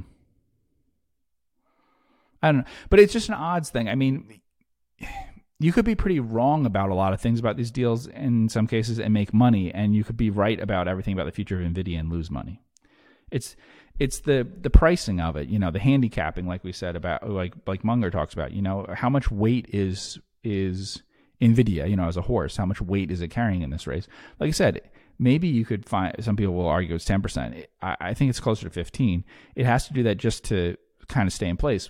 When NACO spun off, it was about 7%, 7% the other way, negative 7%. That is the intrinsic value could probably decay at about 7% a year, and you'd be at about a break even or something, right? Like it had to actually go down in value probably over time while you owned it for this to happen, because it'd be earning the opposite of what we said with NVIDIA. It'd be earning a certain amount of money, and it does something with it. It pays it out, buys back stock, does something. So eventually that pile of cash would be offsetting the decline, right? It's a big deal. So you could be 20% off in terms of you're in the thing that has the high expectations instead of the thing that has the low expectations. But look, NACO hasn't worked and NVIDIA has. So, and it could easily go up another 50% or something from where it is. You mentioned there's 22% short interest. I don't know what that's all about. Obviously, people could short this, but they could also be long other things in the rest of their portfolio. I think it's probably a way that people want to play the commercial real estate thing. I don't believe that it could be meaningfully because of people owning the preferred. So, because I thought about that, but I think it's risky. It doesn't make any sense to me to do that. Do you think to be these short the common and long the preferred? Do you ever think about these event-driven things like in terms of cycles? For example, like spinoffs, right? Greenblatt, he really raked it in. He wrote the book on it, and spinoffs haven't been as good as they historically were, probably because so many people are focusing on them. You think about SPACs, for example, right? That was definitely a cycle that came through and boomed in 2020, and now SPACs have really calmed down. I mean, do you ever think about, I don't know, like even cycles from like your own strategy of like buying great companies at cheap prices? I mean, we haven't found a FICO at 8, 9, 10 times earnings, or a J&J Snack Foods at, less than 12 times earnings. I mean, do you ever think about that? Like maybe I should focus my attention on these other strategies that are, I don't want to say like working, because then you're like having some sort of style drift, but just kind of incorporating these other things that are in cycle right now, if that's the right way to word it. Yeah, you get different opportunities at different times because the market's always adjusting. People are always adjusting, learning, over-learning some things. Not necessarily that they're learning the correct lessons, but they could be right or wrong, but they're trying to adjust to what happened in the past. So as much as we talk about the Greenblatt book and everything, I don't think spinoffs are necessarily that great an opportunity normally that we've seen. I think merger arbitrage stuff recently is really, the ones that we talked about, is remarkably priced. I even think that the Seritage thing, as much as I've been saying, there's possibilities here or whatever. I mean, the fact that the preferred trades where it does, the fact that the common trades where it does, is pretty attractive versus the market. I mean, it's not what we do, but I would not mind being short the market and long Seritage common, or short the market and long the preferred. I think that's very good. I think it's a smart idea. It could go wrong, but I don't know. I mean, COVID could happen or something again, but like if the market shoots up, okay, then it's probably a pretty good situation for selling the real estate, and this thing could double then, right? Preferred, sure. I mean, you're only going to get the return that you're going to get. So you could have a problem there if the market really goes up. But yeah, as long as, yes, these are more attractive. All the things we talked about are more attractive than the market. Activision, Albertsons, Spirit, this. For a bunch of different reasons. But like standard reasons, like their value things, so they're cheaper. Some of them, not the Seritage Common, but all the other stuff we talked about basically has like more yield. Or some of the other stuff we talked about has more yield than the market, where you're like not getting paid. Whereas with the preferred and with Spirit and everything, you're getting these payments and stuff. The one that'll be interesting is, with the Albertsons thing, is if that was to happen, of course they'll have to spin off stores. Whenever there's a big merger between supermarket things, you have to break out some of the stores for regulatory reasons, and that will be adjusted in terms of any merger. But that might mean that there's actually a spinoff that would be interesting at some point, because it'd be like subsize, and it would be kind of interesting. Those are the best for companies that buy entire ones. In the industry, if you can ever get that where companies merge together and they have to sell something off. Telecom, the same way. The best deals I've ever seen in telecom, the best deals I've ever seen in supermarkets, is you buy it to allow them to merge. So, they have to sell to a competing chain somewhere, and that chain gets a really good deal. This one, they said that if it happens, they'll spin it off, so the public would get it. is your business quality bar as high in these situations, or is it purely a price thing, would you say? And then maybe perhaps the best situations are when you get the price and you like the business. The issue here for the continuing value is the durability of it. There's some credit risk stuff, but it's basically the durability of it. So the reason why I would be worried about something like this, as opposed to some other things we talked about, is I'm not so sure about the durability. That's why when we talk about Mariana Pineapple, Alico, those things where there's no event, I think that, and also when we talked about Q&L Land Association and stuff, the durability of that is much higher. And so what if you get stuck with the asset? That's always the risk. Basically, the downside risk ultimately is the deal doesn't happen, you get stuck with the asset. Are you okay with that? If you're okay with that, this is a good deal. And big spreads are not a problem. Small spreads are not a problem. It's not a lot to worry about that way because you don't have this bad downside. But if you make the mistake, like say in the 2000s or something, there were all these tech mergers and things, right? What if you thought a deal was going to close and it didn't, and it was a .com? Okay, what would happen to you then? You could lose everything. You can lose everything in Seritage if you in the common stock if, like I said, a 2008 event happens, right? Retailers are risky that way because you might depend on other people providing money and stuff for it to be able to keep it going. Yeah, so it's just a question of the durability. You know, the business quality thing isn't so important as long as I feel like the price is fine. If I feel like they're getting a good deal on it, then I always think that you should buy it. If I would do the deal, then you should buy it.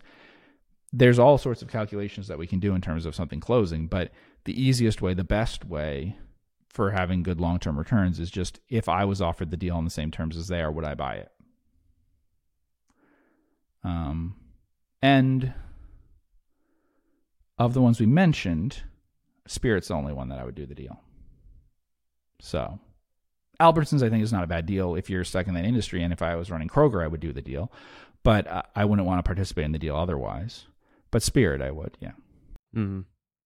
We could talk about that here in a second. Lionsgate is going to be spinning off a portion of their business. I don't think any of the S1s or any of that have come out yet because they're still talking about it. But they did release a PR on it. Despite the volatile market environment, Lionsgate Entertainment remains on path to separating our stars and studio business. As negotiations progress, we have increased our focus on the possibility of spinning our studio business, creating a number of financial and strategic benefits. In that regard, we are continuing productive negotiations with prospective strategic and financial partners on both sides of our business. So we talk about, movie studios and stuff in the streaming and movie and entertainment industry often on the podcast. So I just wanted to bring that up as we can follow along and see what's going to happen with this separation. So Lionsgate is a mini major, sort of, to the extent that they exist anymore. It is, a second place type studio that did release a few large movies, but doesn't have a lot of smaller movies and stuff. Stars, I think people know that was like a, that was just like we talked about Showtime being that was like a cool channel. channel. HBO. Yeah.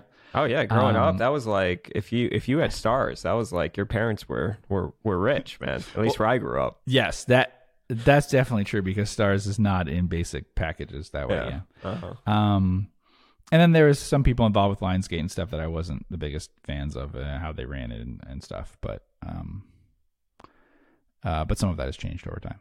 So, and the history with Stars and stuff has a little John Malone stuff to it. Do you want to look at? It'll probably be hard to look at the results, but we could certainly do that. If you go to the numbers.com, I can show you some of the stuff that Lionsgate makes. Yeah. It's not award-winning stuff usually. No, I know that. You'll see. Yeah. Didn't Lionsgate do the Saw series? That sounds like the kind of thing that they would do. They always just do like kind of raunchy, scary stuff, I feel like. Yeah, they were involved in some other things where I think it's a thing. We could, the biggest ones I think may surprise you, but let's see. So if you go to the studio, let's see, can you go box office, like theatrical market or studio or something like that? Okay, so box office, this right here? Yeah, one of those should have something that you can find a list of the studios, okay, like market share or something. Okay, yeah, so just you could click on any year, like 2019, You know, pre-COVID. 2019, sure. Yeah, pre-COVID. Let's see if they break us down by studio if you scroll down? They should break down by like genre, biggest movies of the year. I think somewhere we'll give studio. No? Let's see. Market share for creative type. Market share for, okay. There you go. Okay. Each distributor. Yep. So do we have Lionsgate listed on the distribution there? We do. Okay, so we can click Lionsgate then. All right. So this is what they released in 2019 and what the ratings were. As you said, they have far more R movies you can see there than is normal for a major studio. John Wick. Major studios usually put up more PG-13. Great series. Yeah, so their biggest movie, so it's broken down by biggest movie of the year, right? So their biggest was John Wick. What do they have there for the top few? John Wick, Knives Out, Tyler Perry's something, Angel Has Fallen, Scary Stories to Tell, Midway, 5 Feet Apart, Rambo, Cold Pursuit, Long Shot. Yeah, I mean Hellboy. Yeah. So Cold Pursuit is like a Liam Neeson movie, right? And the other ones people probably recognize. I mean, I recognize at least the person involved with it. They recognize who Tyler Perry is, and so they don't recognize the other stuff. So yeah, so a lot of this stuff is probably watched more on home entertainment. You know, like if you click Cold Pursuit, I bet a lot of people saw that on video. I don't think a lot of people showed up in the theaters to watch that one. Because that was he had probably done 10 like this by then. 10 of these Taken clones in the years in between, right? Because they've been about 10 years since that movie. Does it say how much it made in theaters? So Domestic? let's see. Domestic box office, 32 million. DVD sales, 2.5 million. Domestic Blu-ray sales, 3 million. So domestic video sales, 5.5. It probably streams. Yeah, a lot of the stuff probably streams and they want it to be on streaming things and stuff, yeah. So it's that kind of studio. And the budgets are usually a little bit lower, right, than the things we were talking about where they're not blockbuster type things. The genre.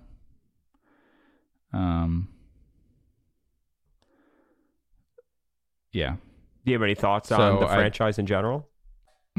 Not really. Nothing too positive?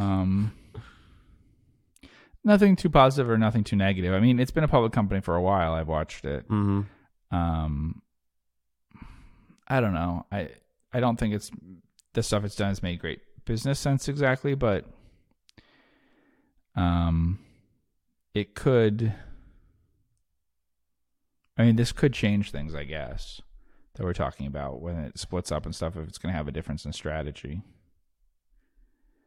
I don't know. I also think financially, I mean, we could look at that situation, what they have in terms of their balance sheet and all that, but it's better if it's combined with something else in terms of just safety and stuff. I don't know that this is the best thing to do is operate the way that they are.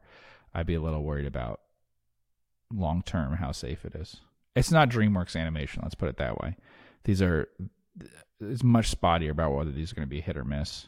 There's not as much logic to why this is independent and stuff. You know, like a DreamWorks made a lot of sense. Disney, when it was an animation studio, made a lot of sense to be on its own.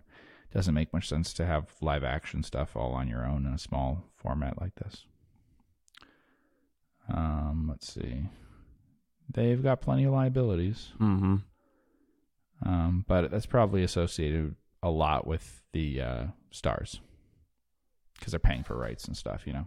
Like if we looked at Netflix, it would look like it had a lot of liabilities because they promised to pay for a lot of stuff. But this is a situation where, I mean, both businesses are going to look dramatically different afterwards. I mean, so aren't those the type of spinoffs that you'd want to see? Because that's where there's the most potential for a mispricing, and you don't exactly know what, you know, it's going to look like, and the pricing could be off, and it's a situation where it's like, hey, there's no market for it, so you have to value it, and perhaps it comes out lower than what you think it's worth.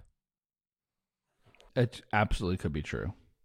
The warnings I would say to people are, number one, no one will know how to value this after it's split up and stuff when you're talking about the studio on its own, certainly. So the possibilities it gets bought out or something, right, is like how people see an exit strategy. but it's not going to be the sort of thing that reports earnings and things that are meaningful. The way that Hollywood does report financial results is very different from sort of the underlying reality could be. There's a lot of estimation involved in it. I don't think that it works so well on like a PE basis or something. So, there may be analysts that cover it and talk about it, and I think it'll be talked about as a sale thing, just like we talked about with Paramount. People ask why might someone own that stock? Probably because it's a sum of the parts type thing. Certainly, you could have Gabelli talk about this or something, but I don't think this is a stock that we're going to hear a lot from people who listen to the podcast and that we normally read the stuff that they do and whatever, just because it's outside of what they normally kind of cover. Entertainment things I think are too hard for them to like. It doesn't work on the normal metrics of price to book, price to earnings, things like that. So it doesn't even work on EV to EBITDA. Like doing that is kind of crazy. So yeah. I think it'll be talked about as like a possible sale thing or something. Once it cleared certain things, it would have an issue for the tax-free thing probably. Where's the company incorporated? It's a Canadian company, actually. Scroll up. The auditor's Los Angeles. Is it incorporated in the United States, though? Vancouver, British Columbia. Yeah. Yep. But trades on the New York Stock Exchange. Yeah. Mm-hmm. But it files a 10K, so it's just a Canadian company that, lists in the U.S. It must not have any listing in Canada, or probably doesn't have a listing in Canada, just here.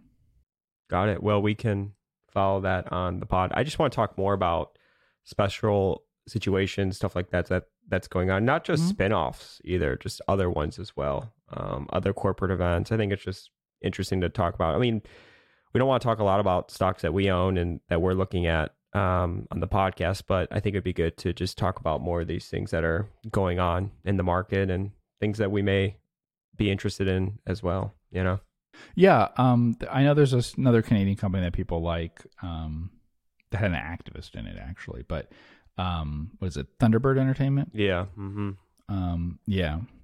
And they do content for streaming things, basically. I think they had one TV show that was pretty big, also Canadian. In fact, they rely entirely on like credits and stuff, government credits and stuff from Canada. But was it Kim's Convenience? It's something. They had one show that was pretty big. I could probably wrong about that. It can't be that. But other than that, it's just stuff that like fills up programming. It's not like Ice Road Truckers or something, but it's close to that. And it's that kind of stuff that you would see all over scrolling through, whether it's Netflix or some other streaming thing all the time that way. And they do a lot of that. But they also, I mentioned Rumorous Animation. This company also does production for some stuff on a like cost plus type basis. Like they get reimbursed for it fully, so they're just not taking a risk that way, and unlike what we're talking about with Lionsgate and everything. So it's not my favorite thing. Neither Lionsgate nor this company is my favorite in terms of their strategies, the people involved, whatever. Not that there's anything terrible about Lionsgate. Lionsgate looks like what's inside a lot of other big movie studios. But it's kind of subscale on its own thing. So Thunderbird does, I think, a lot of kids things and stuff, but especially like making things specifically for Netflix and everything. Netflix has more and more of that, and in part probably because some other ones stopped doing it for them, right? Netflix had Marvel doing that for them. It had DreamWorks doing it, so some of the big ones probably stopped. So they need companies like that to do it for them. But like they make a whole series for you, and you just pay per episode or something. So you just promise them that we'll pay you $1 million an episode or whatever, and you deliver it. And so that's different than than making it on spec and then selling it, right? So it's more like a TV production company. A lot of what they seem to do, I would say. Whereas Lionsgate is pretty much a movie studio once they split this off. Although it's specifically in the category that I think we haven't talked that much about movies recently, but we've had some interesting things happen there. Some of the stocks have done pretty well, and the box office itself looks pretty good. But actually, most estimates that I would have and that sites like The Numbers and stuff would have is actually it's been kind of weaker than we would expect, because what's happened is the supply has improved a lot. the product being put out, it's improved. But there's no evidence of like improved demand, which we talked about before. So like this week, you'll have $100 million. You'll have almost $100 million movie. I don't know about exactly, but like we've had $100 million or more total box office every week for a couple months now, and we will for a while. But it's just because of what's coming out, right? You're going to get to a dead point later in this summer. So like the next 6 weeks or something, it's going to be something major every week. But after that, you're going to get to a dead point for months, and then people are going to say the box office is dead and stuff. Because when you only have if you look at like, you could look at the top movies. Yeah, what do you have there? Okay. So if you look, this site used to be great. Box Office Mojo was once a great site. I still like it then for some Amazon data. Bought it. Do you? Yeah. The numbers basically copies what that was. I believe Amazon bought IMDb and then did that with Box Office Mojo or something. So, anyway, the issue is like the smaller movies have done badly, right? So like the numbers.com uses a model. And so this is where sometimes in the articles, and I recommend this site for people to read just because you really just have to read one article a week. They do a couple, but if you just read like the projections, so what they think it's going to do versus what they predicted each week, you'll have the best overview of the box office you can for a really, really easy read. But anyway, so it uses a model, and that model now says the theatrical market is at 60% of pre-COVID. 60%. It's significantly downgraded. And the reason why is the model doesn't say Super Mario Brothers is a big movie, so let's give it a dollar weighting, as if it's 90% of the box office, let's weight that as 90% of strength. It looks at every movie and says, okay, every movie is doing the median movie is 60% of what it used to be. And that's probably pretty much true. Because like, the Book Club 2 or whatever, which is a movie for 70-year-old women, a movie with 70-year-old women in it, did not do well, movies like that. We talked about whether it has a romantic content in it or whether it's the wrong age or whatever. But it's a supply issue because Super Mario wouldn't have done bigger.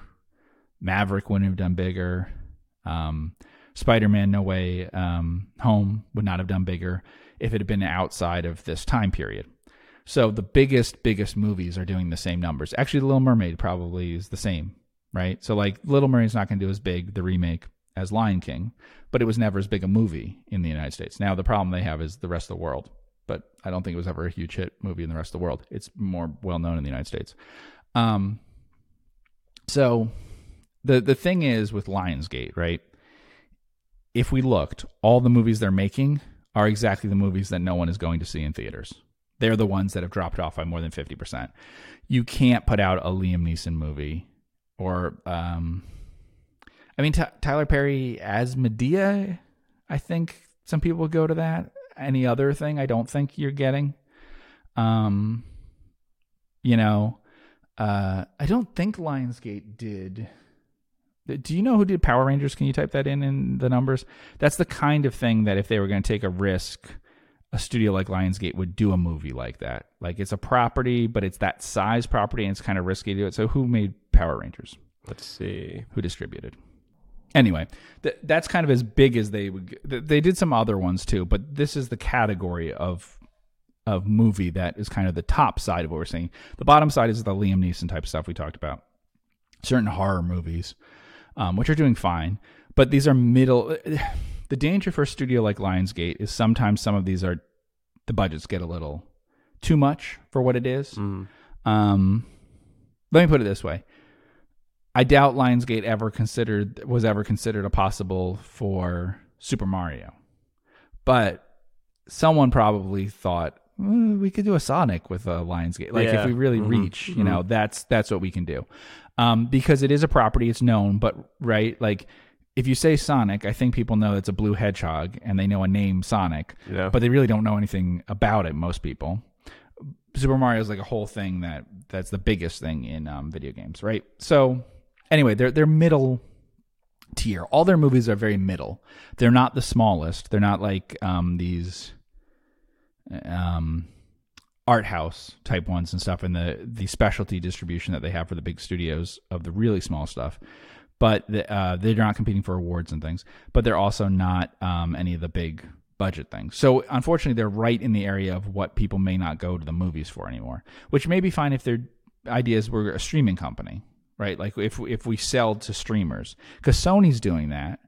They basically are saying, okay, we're not going to have a streamer. We're going to be the ones who supplies the arms to everyone else in this arms race, the independent ones. So, you could do that with people buying from Lionsgate because they need it for their stuff that you put on Peacock and Netflix and Paramount Plus and Max and whatever. Yeah, but it's just they're in the toughest part for the theatrical market. It's the toughest part. Mm-hmm. Because their things cost enough that sometimes it's risky, and yet they're not guaranteed. I mean, we've read off the names of them, right? Like, okay, John Wick was okay after the first one, right?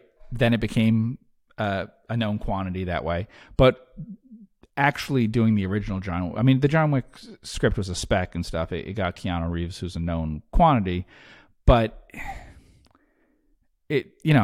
that easily could just be a movie that didn't hit, and then it's not a franchise. It's not, they're not some IP that they control a lot of and everything, and it's still in the category of things that can be risky. Because, honestly, John Wick is not that different than Atomic Blonde or something, which is a movie that's the same kind of thing, but not a big success, and John Wick became a big success. So, after the fact, it looks like which is the big one and which isn't, but it can be hard to know ahead of time. Mm-hmm. Look at right here, About My Father, Lionsgate. They're projected to do 4.2 million in box office. It's just different. It's a different market, different segment of the market. And I'd have to check, but that probably is not considered a flop for that movie. Mm-hmm. Like, they may have hoped that it could do even more, but realistically, people probably thought that would be a $4 million. Yeah. So... that's the stuff that could easily go more to streaming than the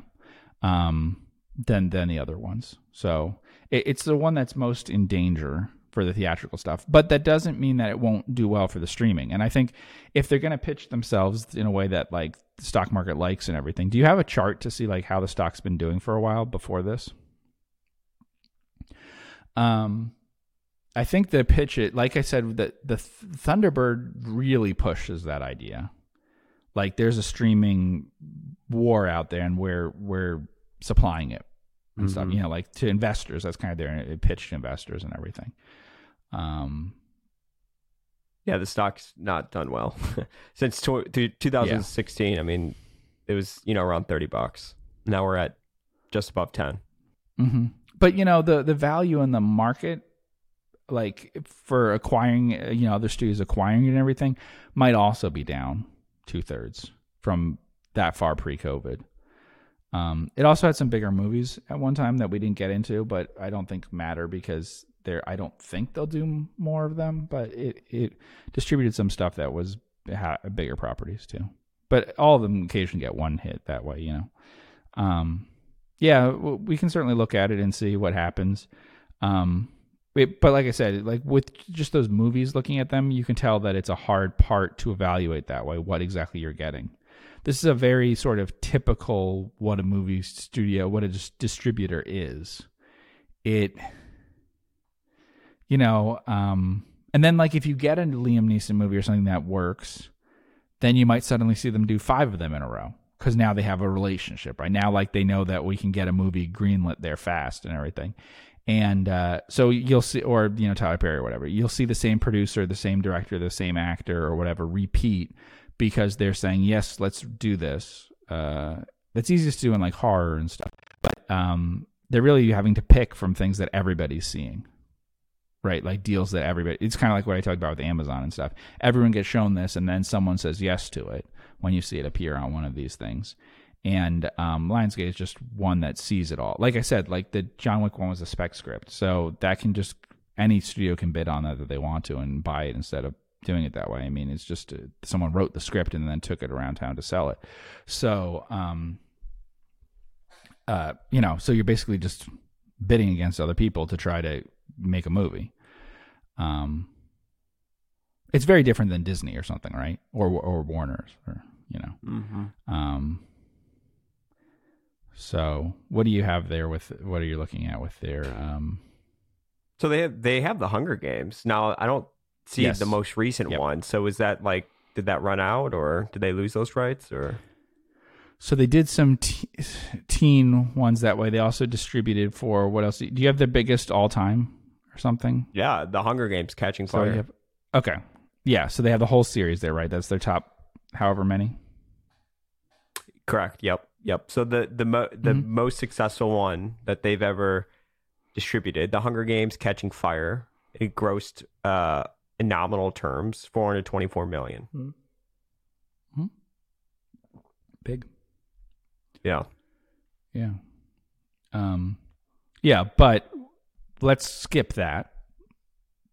In other words, let's skip over Hunger Games and see what's the top things after that. No, well, just like they're not going to make Hunger Games every year. Paramount. Twilight, I can tell you, Paramount did Top Gun, so or whatever. So, sometimes ones have, So Knives Out, right? And Knives Out, the second one, basically went to streaming. They released it for 2 weeks in theaters, but it basically went to streaming. So that's what I mean about, and Knives Out is a really successful version of the kind of movie they would want to make. Like, this is the good outcome for them, is what you saw with Knives Out. That's exactly the budget, the type of movie, everything about that is like exactly what they would want to do, I think. Horror, when you hit, the first, you could look at a horror franchise. Most horror franchises have the highest possible return on investment for the first movie.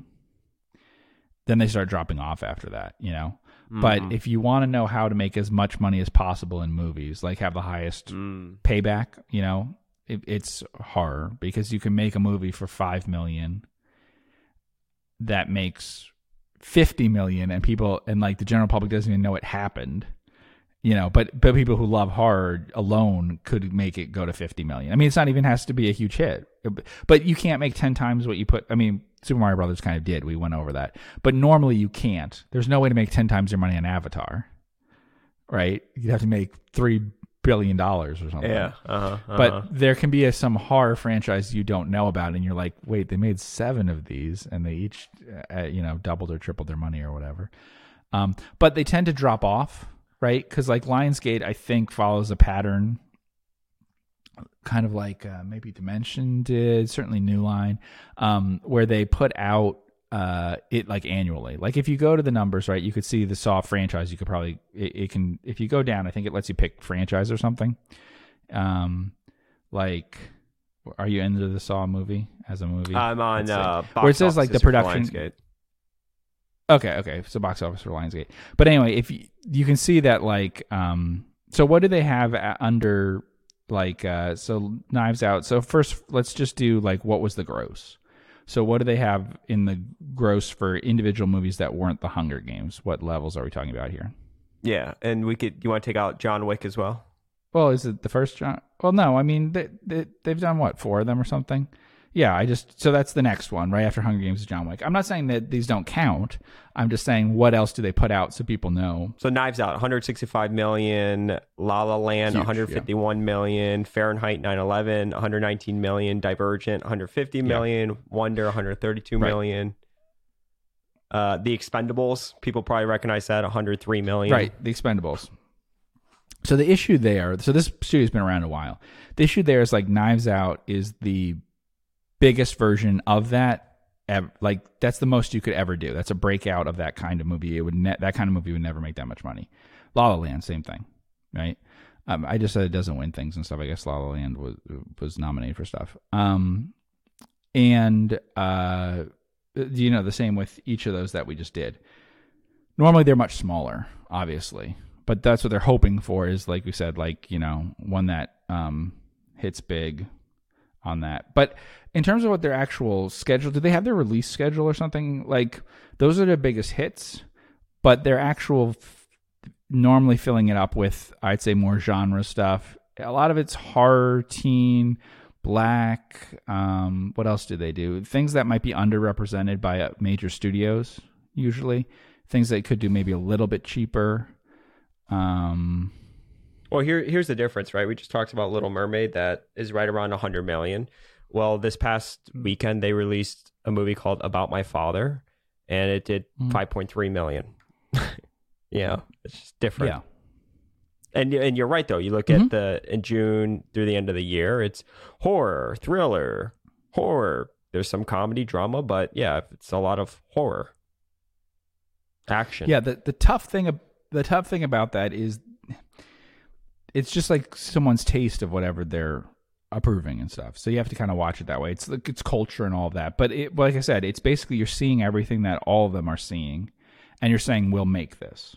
So it's like book publishing or something like that. Like, we have certain editors or whatever, and this is who they work with and what they do. That's what you're seeing here. So it's very typical of this is what studios used to look like a lot more, but they're not what they've looked like certainly since Marvel, but I'd say maybe even longer than that. The last 20 years, certainly the last 15 years or so. It's been a lot of franchises and all that stuff, and people aren't used to seeing studios that look like this. This is a lot of the business that Buffett and Munger complain about and stuff, is this kind of studio, this kind of era. So we'll see what it looks like and everything. It certainly could be attractive for someone to buy. I mean, certainly Amazon should buy it, but, we've talked about that before. There'd be other ones that might be even better to buy, but if something's independent like this, you could buy it.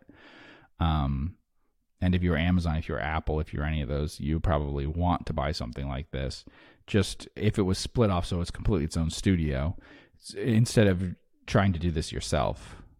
That they would have saved themselves trouble in the past, I think, if they did that. Bought an entire studio. Amazon did buy MGM, but it's sort of a defunct studio. So Well, we will follow it on the podcast, so stay tuned. But I want to thank everybody so much for tuning in with the both of us on the Focus Compounding podcast. Be sure to check out all of our content on the internet. Follow me on Twitter to get access to everything that we push out into the world. And if you're interested in learning about our money management services, reach out to me directly at andrew@focuscompounding.com. Be sure to hit that subscribe button wherever you are listening or watching us. And we will see you next week. Take care.